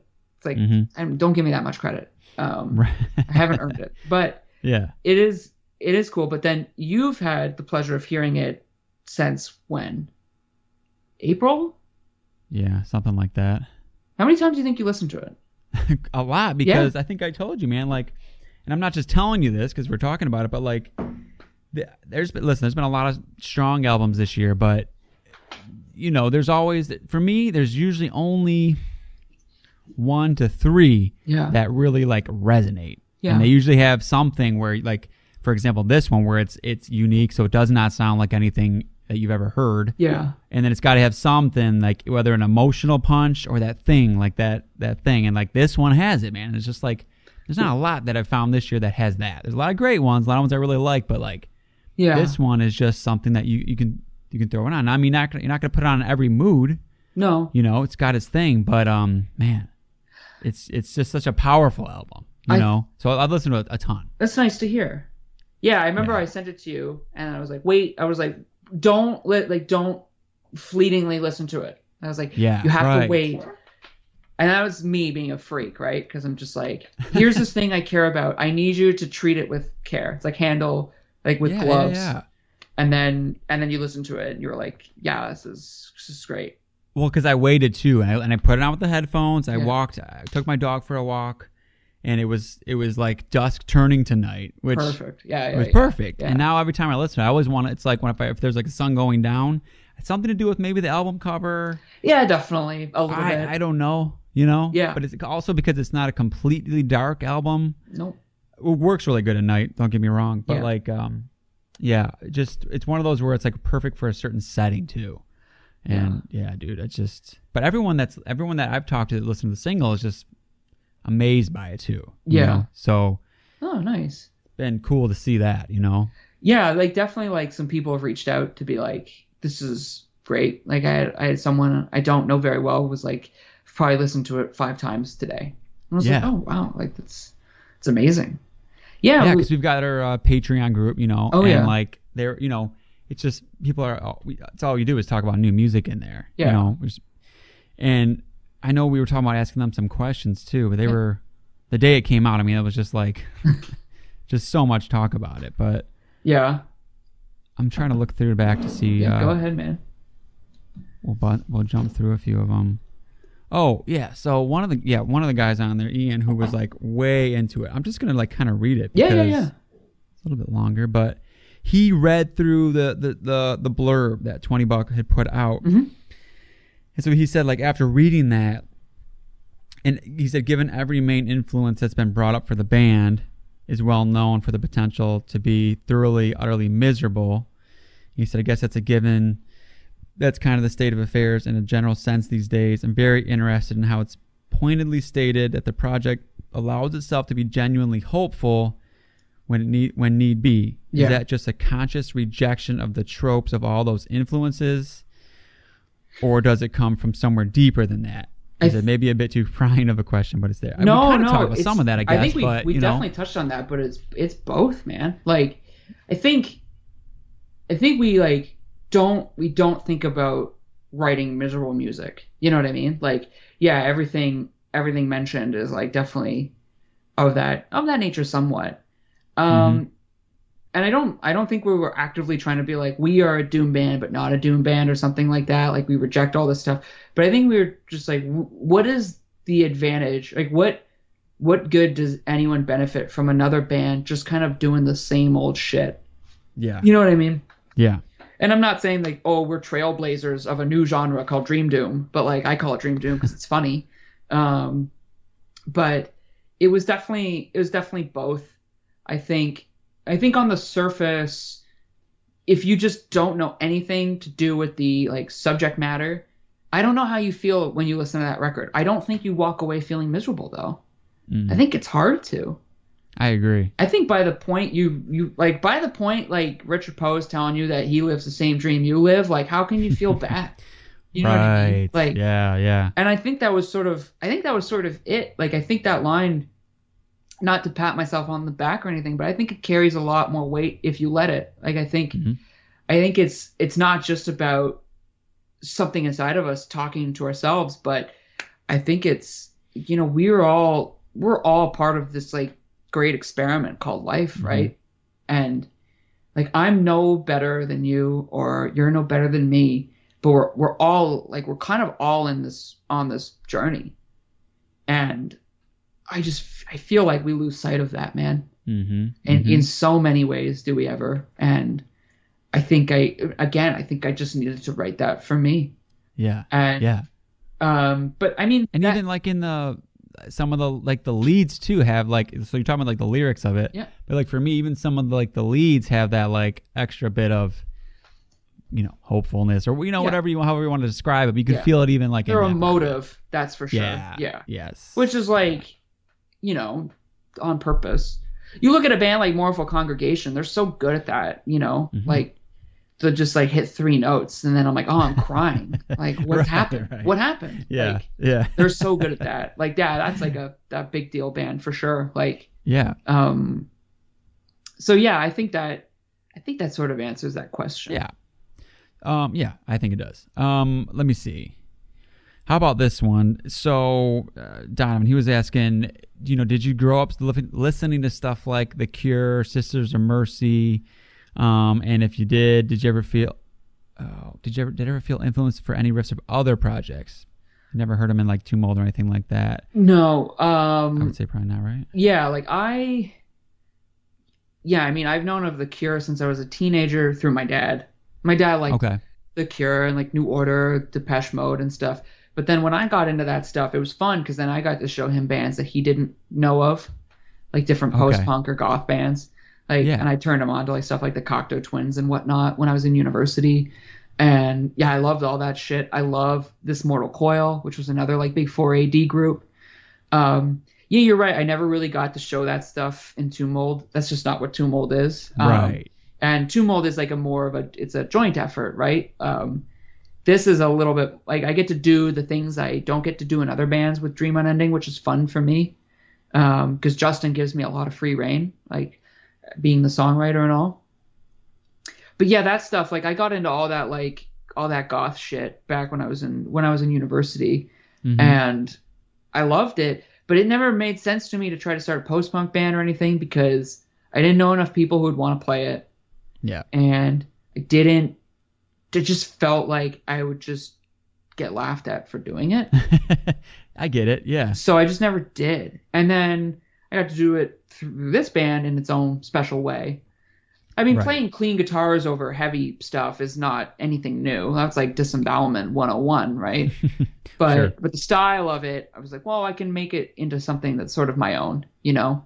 Especially like some of that shimmering, like the Cure moments, you know? Like you don't hear that too often in like this style of metal or metal at all, really? For sure. Like there's one really good section in the song, The Needful, which is the shortest of the full songs on the album, where there's like this break in the middle for like a bass part, and then all these guitars, this like guitar comes in playing this like monotonous riff, and then this clean guitar comes in over top of it, and it just sounds like, I mean, that overdub just sounds like from like a band called like Big Country or something, right? It sounds like The Cure, and then it just goes into this like bending note Alice in Chains riff, and I was like, oh, I can do all these things I like in one shot, you know what I mean? Right. Like I get to play around with different things, which is a lot of fun.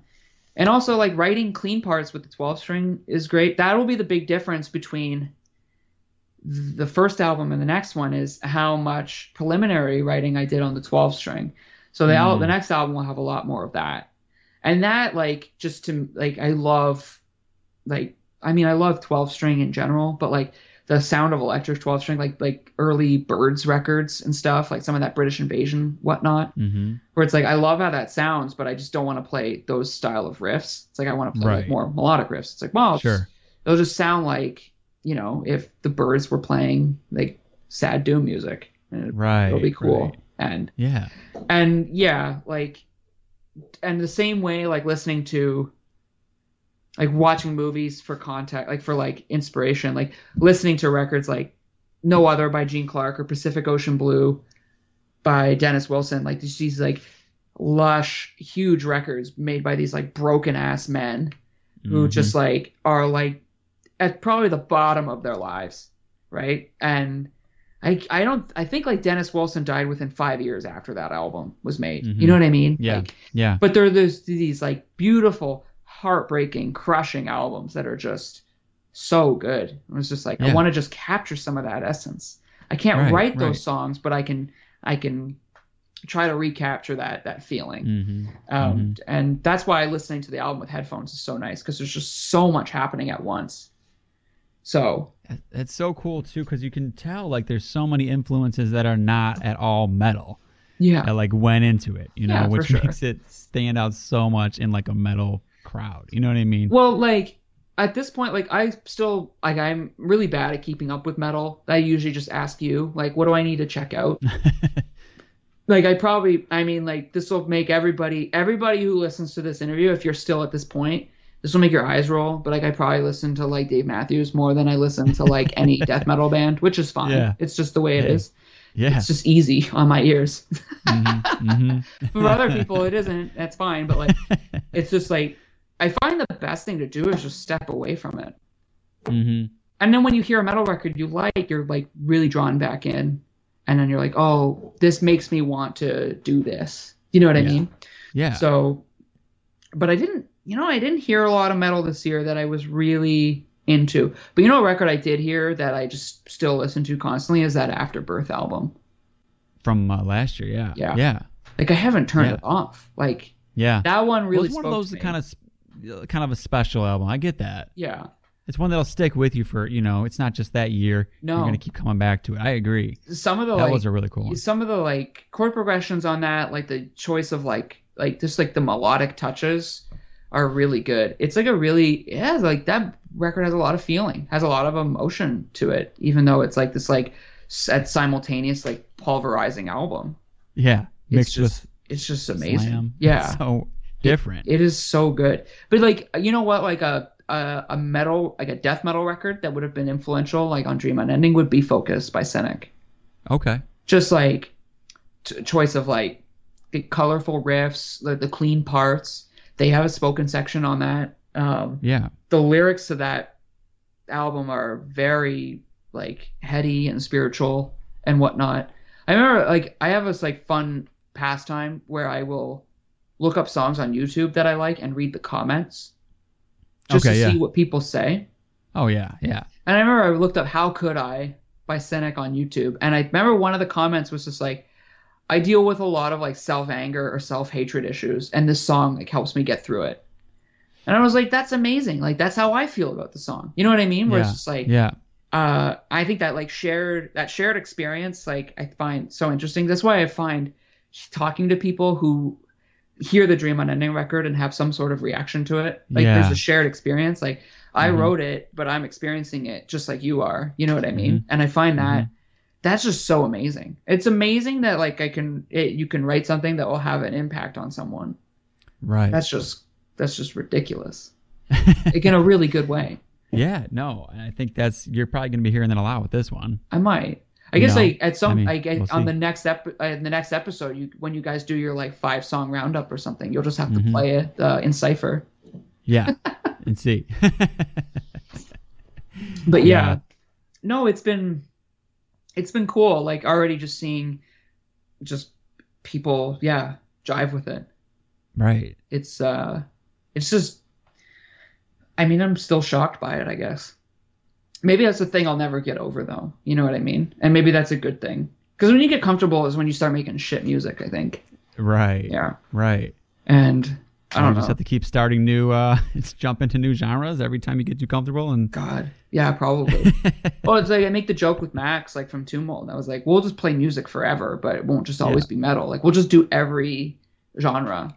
Like we've been in a grindy power violence band. We've done emo. We've done screamo. We've done death metal. Like, I don't know what's next.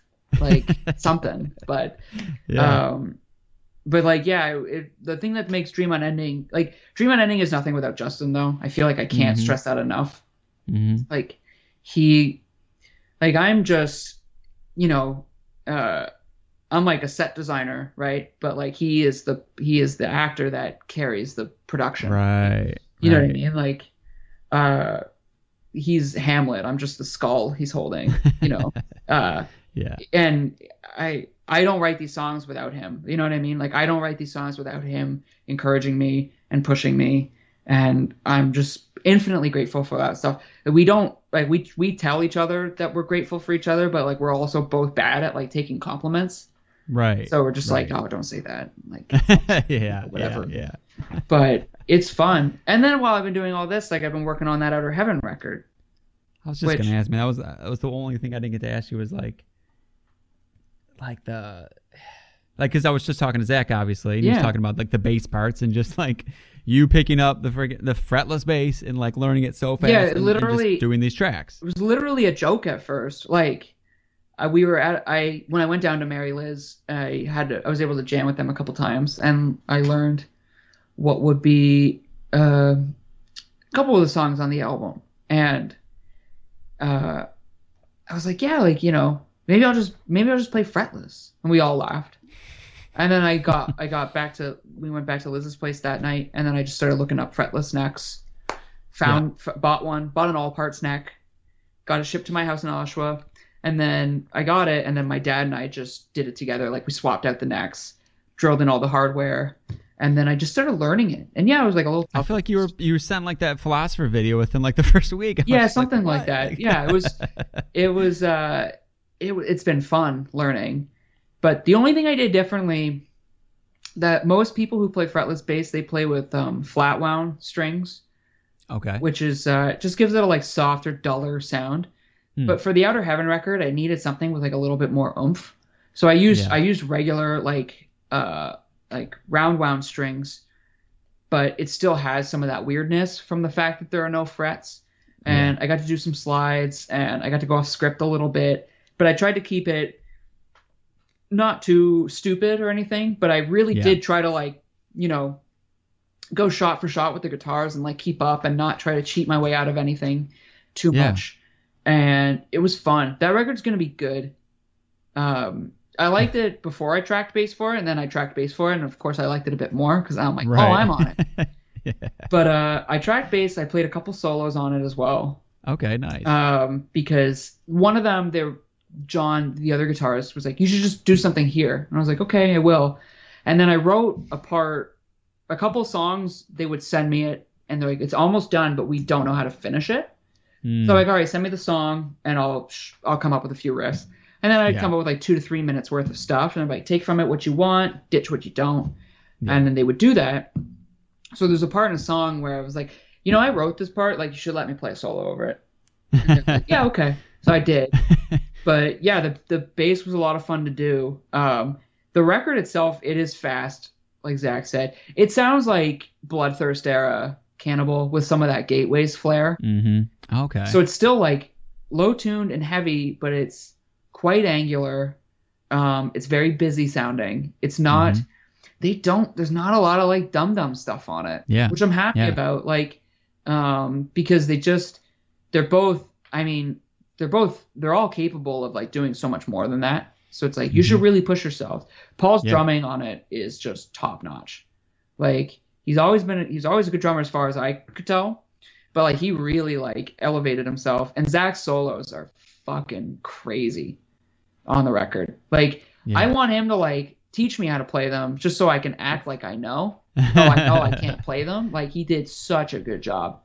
Like, everyone really came through, and it's when, I don't know when it'll come out, but like, it's really good. And it was a lot of fun to play bass on it. And the fact that they trusted me with it, that was cool. It was like, just believe that I'll do it.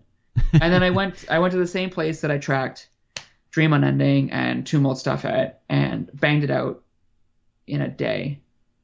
Was it a day? Yeah, I banged out all the bass in a day. And then the next day I went in and did 2 guitar solos. And then I went home. Yeah. No, first, after we did that, we listened to the Dream Unending record. Then I went home. Because I was like, well, it's mixed now. We have to hear it through all your monitor speakers. So it was nice. Yeah. So yeah, it'll be good. I can't wait. It reminds me of like a death metal CD you would buy in like the mid to late 90s, where it's like long. Like, it's not like a short record. It's not like a super long record, but it's like, 11 songs or something. And it's just like, like if you like bought Millennium by Monstrosity or something. Okay. Where it's like, oh, I'm getting my money's worth with this. Right. Which is good, because they also haven't done a record in a couple of years now. Yeah, it's been a minute. So. And they've done some stuff in the meantime to keep themselves busy, like that covers EP. I'm not on that, but that turned out cool. Yeah. And then so then they can write the next record. Yeah. I can't wait. Yeah, it'll be good. I'm really excited for them. Like, I mean, I'm excited too, obviously, but like, it's when you're not like, I'm on it, but like, they're so far away that I don't get to really bask in it with them. Right. Like, I live here, but I don't really live anywhere. Like, so I get to appreciate it from a different perspective. Like, I'm so proud of you guys for doing this thing, but they're like, well, we're so happy you're part of it. Right. And I'm like, right. Yeah. It's like, it's like, I feel removed though a little bit. Yeah. I'm more stoked for them than I am for myself, but that's the whole beauty of like making music. Is not like the best part is everyone involved in it enjoying it. You know what I mean? Yeah.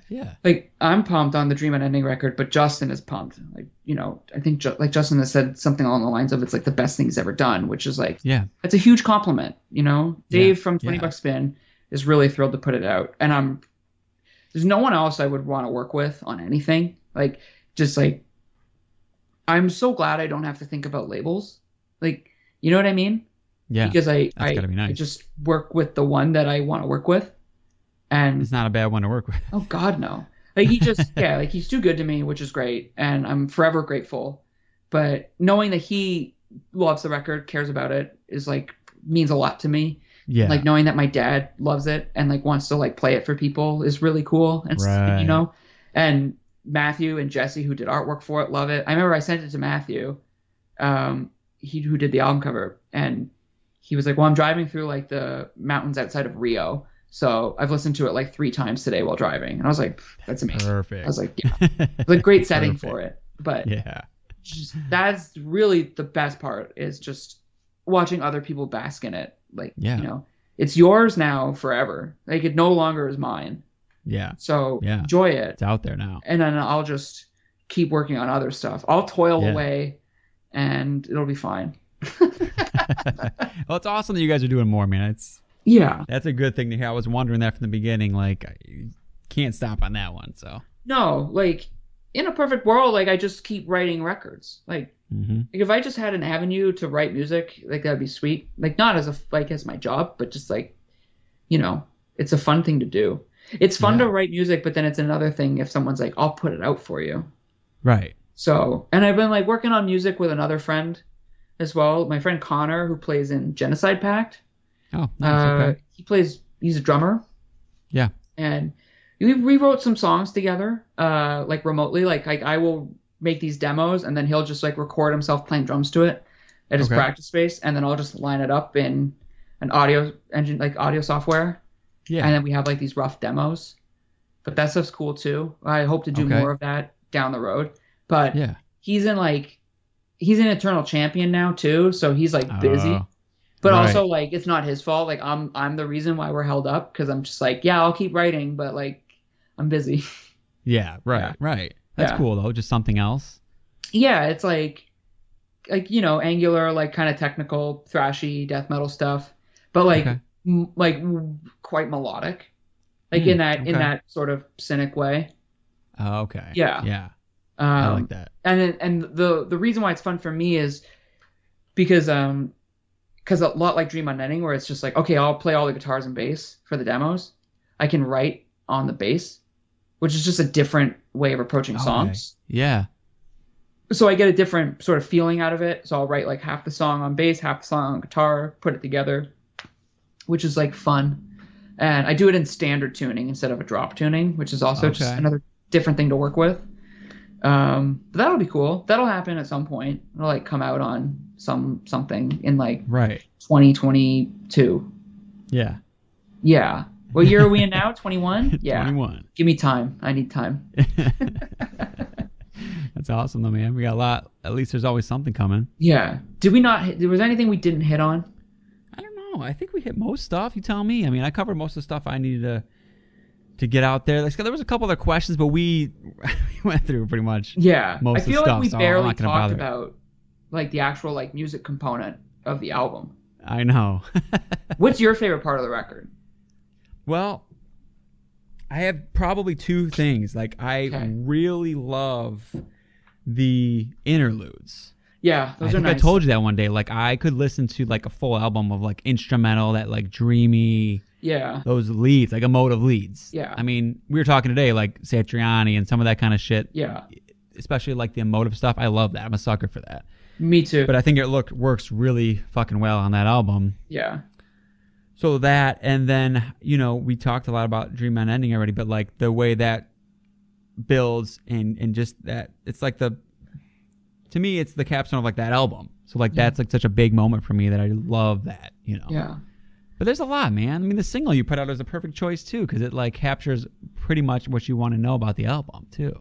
Yeah, it's funny when we recorded that, it was the first song we recorded, right? Because we kind of just went in order of how I wrote them. Yeah. So if you're listening to the album and you want to know the order of songs that I wrote it in, it was In Cipher I Weep, Adorned in Lies, Dream Unending, Tide Turns Eternal, and then The Needful. Really? The Needful was the last song I wrote because it was like we need something to fill out the record where it's not a long song, but it does something that's a little different. Mm-hmm. I think I remember like there was one song, I can't remember what I was listening to, but there's an esoteric song off the album Metamorphogenesis. I think the first song, Dissident. Not that the Okay. song sounds like that at all, but I think there was something about the way that song kicks off where it was like, I need to implement that somehow, and then I didn't at all. But like when I hear the Needful, I think of that song. Yeah. Okay. But I don't even remember why I was explaining this. But Well, it ties it in. yeah, it does. Like it ties. It brings it all together. But when we recorded in Cypher, that song was done, and I was like, that was fine. I think it was good. And then we did Adorn and Lies, and then we did Dream Unending. By the time we finished Dream Unending, we were like such in a like groove of like we knew exactly what we were going for that I was like, God, in Cypher might just sound terrible. Like it just might suck like compared to the rest. Yeah. And we didn't listen back to it until we were done recording everything, I think. So on the Sunday we showed up and we listened to all 5 songs. And then we went out for a smoke, and Sean was just like, song 1 surprised me. I was like, yeah, me too. It's actually good. I was so worried that it wasn't. And then that ended up that is the song that is like the song that is us trying to like draw people in. Yeah. Just funny because I'm like, no, it's actually I thought it was the weakest track. It's not. None of the tracks are weak. It's not. No. And you can't. I mean, the heavy part at the end. Yeah, that's a good tease. The heavy riff. That's a good tease because it's like that is like the only part where it really sounds like a Death Doom album. Yep. And it's like, oh yeah, we could like do that for a whole record, but we're not going to. We're just going to give you like one part, but it's going to be really good. But it's really well placed. Yeah. It's really all you need. I don't ever listen to it think like I need more of that. I mean, when it comes, I love it every time. Yeah. It gets like stuck in my head afterwards a lot of times. But like, yeah, that part is good. I like the way you said it. You get a little bit more intensity by the time you hit the closing track, only because there's just a lot of like double kick in there, but it's not aggressive or anything. Like, right. It's just it just sounds like like stuff shattering. Yeah, the crushing heavier riffs here and there, too, but I feel like we didn't touch on a lot of like actual like influences of sound, except we talked about Esoteric, and like Justin and I both just worship that band into oblivion. Oh, okay, yeah. But the other band, funny enough, where I'm like, this band wouldn't like Dream Unending can't exist without this band, which is Ruins of Beverest. I don't know how familiar you are with them. I can't. I haven't gotten into them because they put out that album this year. Last year, but yeah, like basically. Oh, whatever. It came out late last year, I think. Is that what it was? Yeah. The Thule Grimoires or whatever. Talking about it so much, and I was like, people love this, so I wanted to give that one a shot, but So, Ruins of Beverest when he first started was mostly just black metal. Like albums like Unlock the Shrine or like Rain Upon the Impure, but there were these like slow, like drawn out parts and some like melodic stuff. Rain Upon the Impure is like an amazing record that just is unlistenable because it's just the production of it just sucks. Oh, but if you just turn it up loud enough, you can hear everything and it's really good.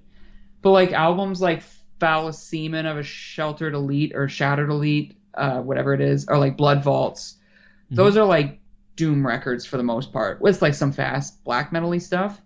Yeah. But his taste in melodic parts and clean guitar sections, like there's like definitely like the closing part of Dream Unending.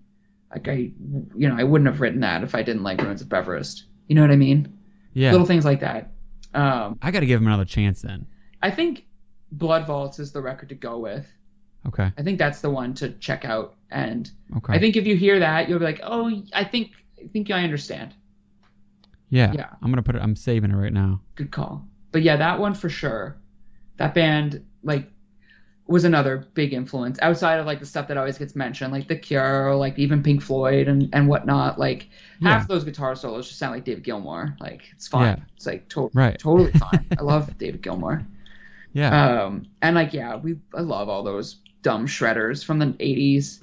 Satriani. I love Richie Sambora. Like Bon Jovi is so fucking cringe, but like I love Richie Sambora's guitar playing. And he's just as bad. Like he's cringe as hell, but like who cares?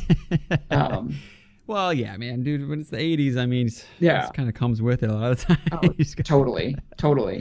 But like just like that, like just like knowing exactly like what to play when to play it, and like just those solos get stuck in your head. They're so emotive, full of feeling.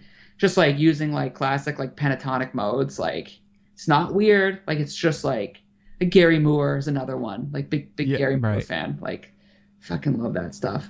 Yeah. I can see where all that comes in. Yeah. Those are, like I said, those are a lot of those points where I really love it. And like, what's that spot? Like an Adorned in Lies. Yeah. I think it's like towards the end. Like there's that lead or solo going on. There's like a bunch of. I think the drums are kind of going off the wall a little bit. Yeah. But it's like a very emotive lead. Yeah. And I always am like drawn to that part. You know. No, I hear you. Like writing that. Like I remember there's a solo in The Needful at the end. Like there's this like big slow like very like slow heavy riff that closes out the track. It sounds like Disembowelment. Okay. And then there's this really like simple, monotonous, like clean guitar part over it as the song ends. But then there's like this solo comes in, and I remember writing it. I sent Justin a video of me playing it, and I was just like, at some point, like I hit a pinch harmonic and I just start laughing, and it's like this is like exactly how I feel when I hear it. Like I'm just like, oh, that's funny. Like it's just because I know exactly what like I'm trying to do. Like I'm trying to hit something that sounds like Joe Satriani. Yeah. And it's like just so on the nose that it's like humorous to me. But like that's the stuff I love. So it's like I want to do that. I can't do it as well as him because he's really good, and I just fake my way through it. But like, yeah, at the end of the day, you write music. You want to write what you want to hear.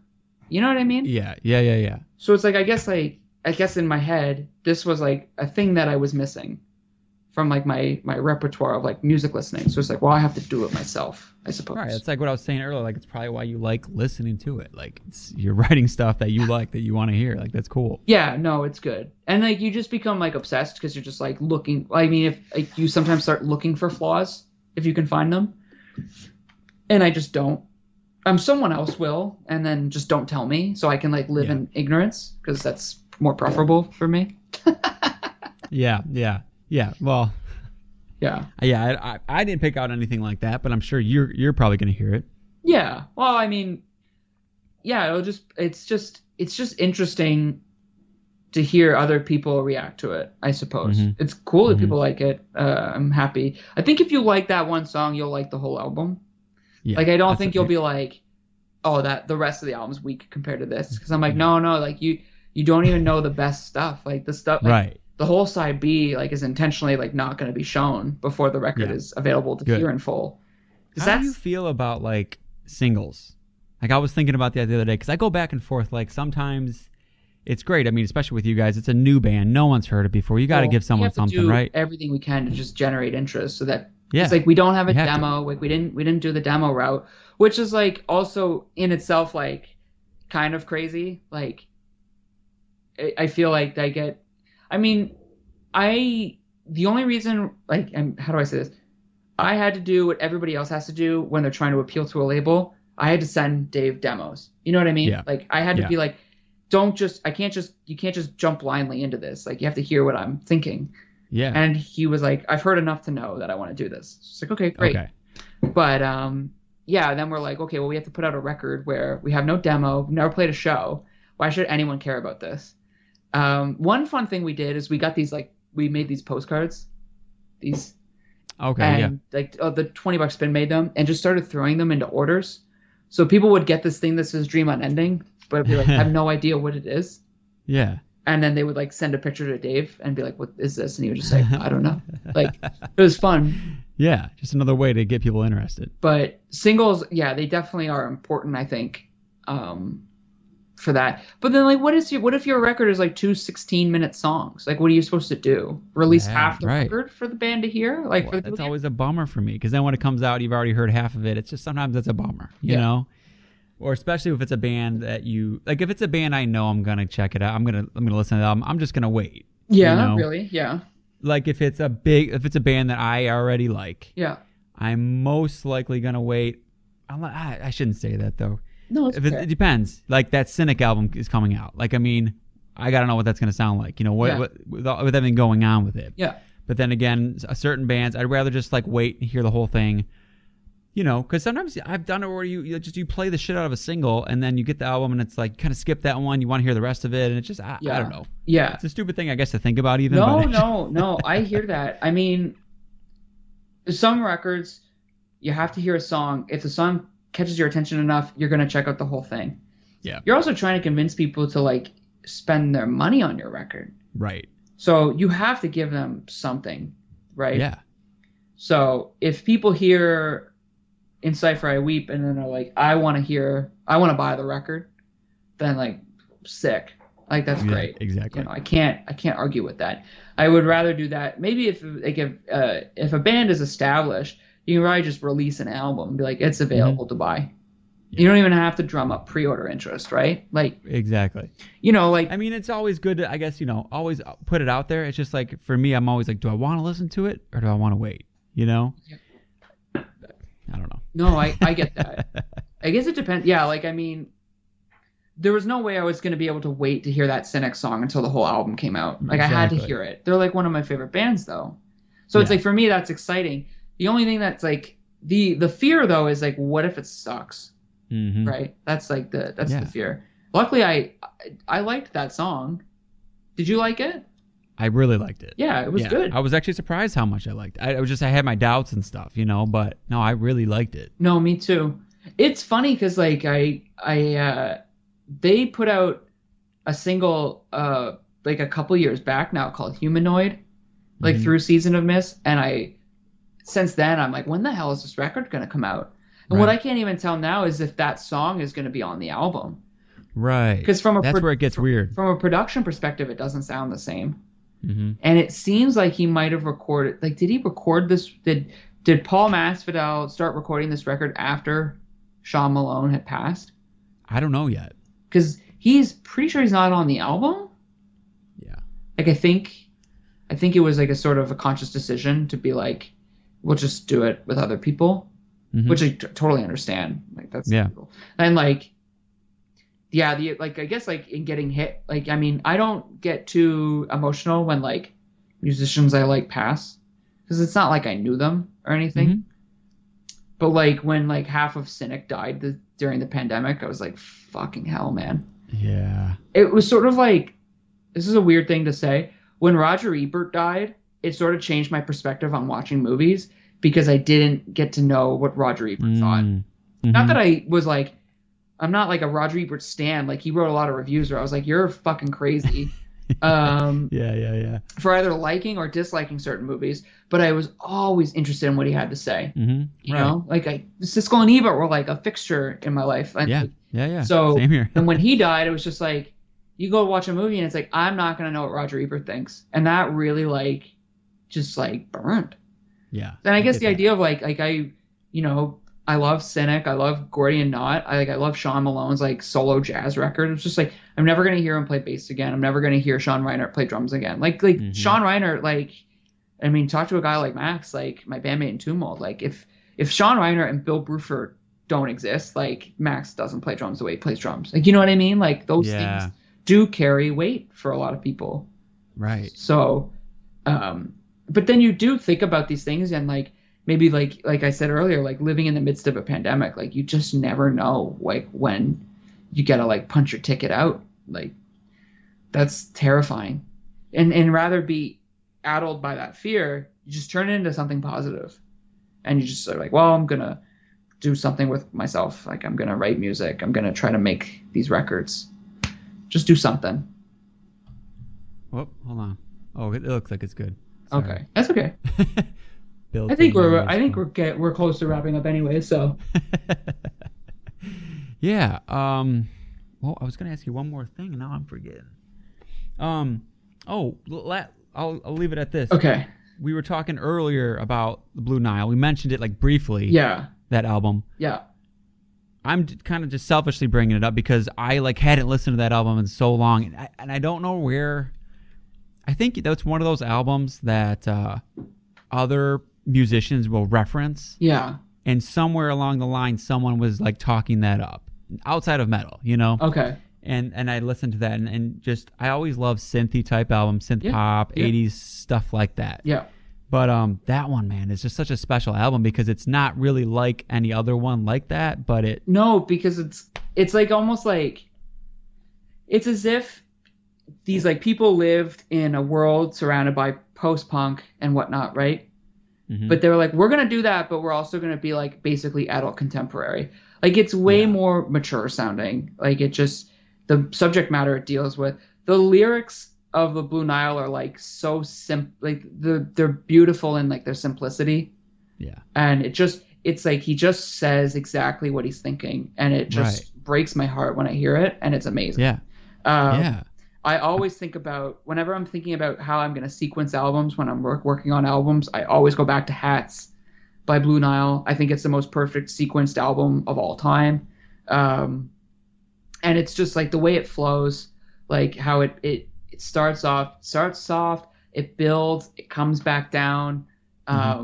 It's just an amazing record. A record that never really changes pace.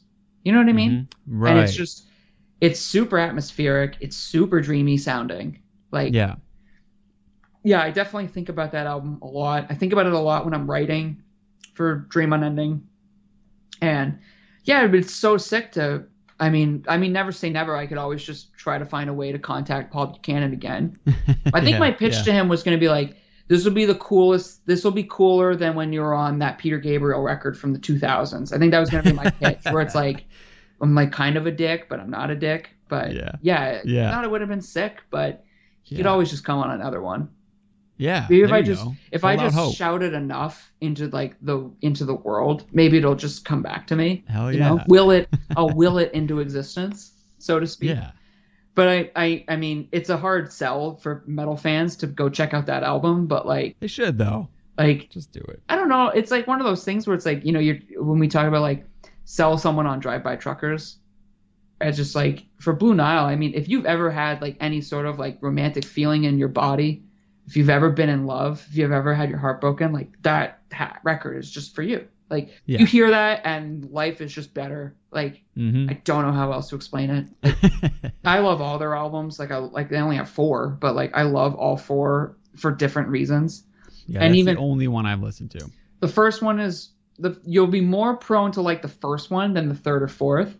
The third one is interesting though, because it's definitely when they start to show more of like their I use this word loosely, but like faith. Like the album's called Peace at Last, but it does talk like he invokes like God a lot on the album. Oh, interesting. Okay. Because they were all like Catholic boys, and I think they were all like kind of bonded by like their shared faith and stuff. It's sort of like how like, but they're not a Christian band. You know what I mean? They're not like as overt as like King's X or something. Yeah, a band that is Christian but not Christian rock. Do you like King's X? I never got into them. Oh, bad. I remember a few songs maybe. But I can't say I've given it like a fair chance, you know? You could just have Zach from Outer Heaven and I on a podcast where we talk about King's X for 90 minutes. He doesn't love them as much as he loves Iron Maiden, but... Right. Because he loves Iron Maiden. Yeah. But like... I'll give it another chance. It's not like I don't. I just, you know... First 2 records one of those bands. Are really good. But yeah, Blue Nile was just a band I've always loved, where it was like, when you met someone who liked the Blue Nile, it was like a big deal. Because it was like... one of those things where it's like nobody knows. It's like one of those things that you like that you don't know other people like. It's like going to a metal show where everybody likes metal, but then you'll see someone wearing like a Resident Evil shirt and you're like, hey, I love Resident Evil. Yeah. Like, you know what I mean? It's just like little things like that where you are there for the same reason, but then you're bonded by the other thing, like the other niche things you like that you don't know anyone on. Yeah. And I find that it's the equivalent is going to, your screen changed. I'm here. I can hear you. It's fine. It's like going to a non-metal show or going to anywhere non-metal and seeing someone in a metal t-shirt. You know what I mean? Right. That's like if someone comes in to the cafe that I work at and sees me in a Nile t-shirt and they're like, oh, I know Nile. I love Nile. And you're like, okay, great. Right. So, yeah. But anyways, Blue Nile are the best. These screens are amazing. I'm just watching them pass now. Yeah. Maybe I guess that's where we should wrap it. Yeah, I guess so. We've been talking long enough. I think there we go, but still. Yeah, I think we covered it. I just wanted to bring it up, like I said, selfish reasons, because I forgot about that and I was like, hell yeah. Yeah. And Yeah. But anyways, anything else we should throw in there before we stop? Or, I mean, it's coming out in November. It's when we'll probably throw this out there, right? Something like that. And out in November. By the time you hear it, I'll probably have already been planning when we're going to track the next one. Yeah. Outer Heaven record won't be out by then, but like you should just be genuinely excited for it. It's a lot of fun. It's a fun album. It's really catchy. Has a lot of good hooks. I guess I've always like felt like they've always just reminded, like they've been around much longer than Tomb Mold, but just like the way they approach music just reminds me of Tomb Mold. Maybe that's why I always just felt so connected to them. And playing with them is a real pleasure. And I haven't been able to gig with them because it's so hard to get down to America. Yeah. But to be on the record for me, like that's a timeless thing. That's like really, It's really nice for me. Like I'm just so grateful. Like whatever happens, but like to be on that album was like, it's really nice. Yeah. Like I really care about it, which is cool. I can't wait to hear it, man. It sounds awesome. It'll be good whenever it gets done. It'll be sick. Yeah. It'll be fun. Like it's like, I get to do this sweet album and then I get to be on this other band's like sweet album and just like, I mean, that's just what I'll do. I'll just try to be on sweet albums. Something like that. Yeah. But yeah. Awesome, man. Yeah, this was a pleasure. It was always fun to talk to you. Oh, it's always so fun. Yeah. It's so easy. Yeah, it is. It just like give me space, let me vent about nothing, and then put people to sleep with my rambling. Well, whoever listens to, I mean, you know what? I mean, even the last one we did with the Drive-By Truckers, man, I mean, they're still usually one of the more listened to episodes. So, I mean, yeah, that's cool. It works. I mean, the other band's great. I listen to Patterson Hood solo records a lot now, too. Good. They're really good. Yeah. Really good. After you were mentioning that one, I was like, I think I went into some other ones that he had put out or something like that. Yeah. But yeah, man. I mean, we got some people with that one. So, I mean. Sweet. No, I think that's an easier sell than the Blue Nile, but like the Blue Nile are amazing. So you should just listen to the first Esoteric record, like the demo, and then listen to the Blue Nile, and then you'll understand Dream Unending completely. Right. Or not at all. Whichever. You should put like a playlist out there or something. I would like to. Maybe that'll happen with, like, I know sometimes different publications will do that. If not, maybe I'll just do it and promote it through the Dream Unending Instagram. You can follow us on Instagram at The Dream Is Unending. Yeah. Write to us. It's cool because you've got so many interesting ones. It would be cool. It would be a cool playlist. Yeah. I think. If I just flood it with like Bruce Hornsby songs, then everyone will get mad, but maybe I'll just do that. But that could be fun. That could be fun. Yeah, it wouldn't be a bad idea. I just have to make the time to do it. Right. I have time, I suppose. But yeah. And then in the meantime, that's it. That's basically don't worry, Tomb Mold still exists. Like don't worry. Yeah. You deserve a break though. I mean, for sure. Well, like by this point, like you know, Max, my bandmate, has been working on. He's been putting out some stuff on his solo project, Death Kneel, which is a sort of like, to call it noise is an understatement, because like some people make noise, like some noise artists make noise, and then some noise artists make music. Like I don't consider his music noise; it's just like heavy ambient. Okay. He is such a pro. He's such a brilliant person. When I listen to the stuff that he makes, there's so many layers to it. Like I can't express it. His music makes me cry. Like I just love it so much. He's such a talented guy. I can't wait for the stuff he's been working on to come out sooner or later. And you know, Payson always has something going on. He's got his horror movie long sleeve shirt company too, Body Bags. Yeah. He's got so many heaters. I have a whack of them on where I hang all my clothes. He's just always going. And and it's great now. He lives 1 block away from me, pretty much. Nice. So that's what a wonderful feeling. That's awesome. That is probably the best part of living here again is living close to him, I think. Yeah. Nice. Yeah. Well, it's Halloween time coming up, so you guys can throw on some good horror movies and yeah, for sure. Yeah, it's like I can't believe it's almost October, man. Yeah. I've been waiting for this record to come out for like it feels like a year, but it hasn't been a year. But that was a long summer, man, not being able to talk about it. Yeah. Holy shit. So anyways, glad it's out. Yeah, man. Yeah. I know. I'm glad I can talk about it and other people can hear it. And hell yeah, man. Yeah, it's great. Should be fucking proud of that thing for sure. Thanks, dude. I appreciate that. Well, we'll call it there. Call it there. In this time you listen to this podcast, you could have watched a movie. You could have watched. Maybe I'll throw it out in 2 parts or something. Break it up or. Yeah, you'll work your magic. Figure it out. It'll be fine. Yeah. Anyways, thanks as always, man. Yeah, man. Always fun, and I'm sure I'll talk to you soon. I'm sure. All right, man. Later. Have a good night. All right, you too. Bye, dude.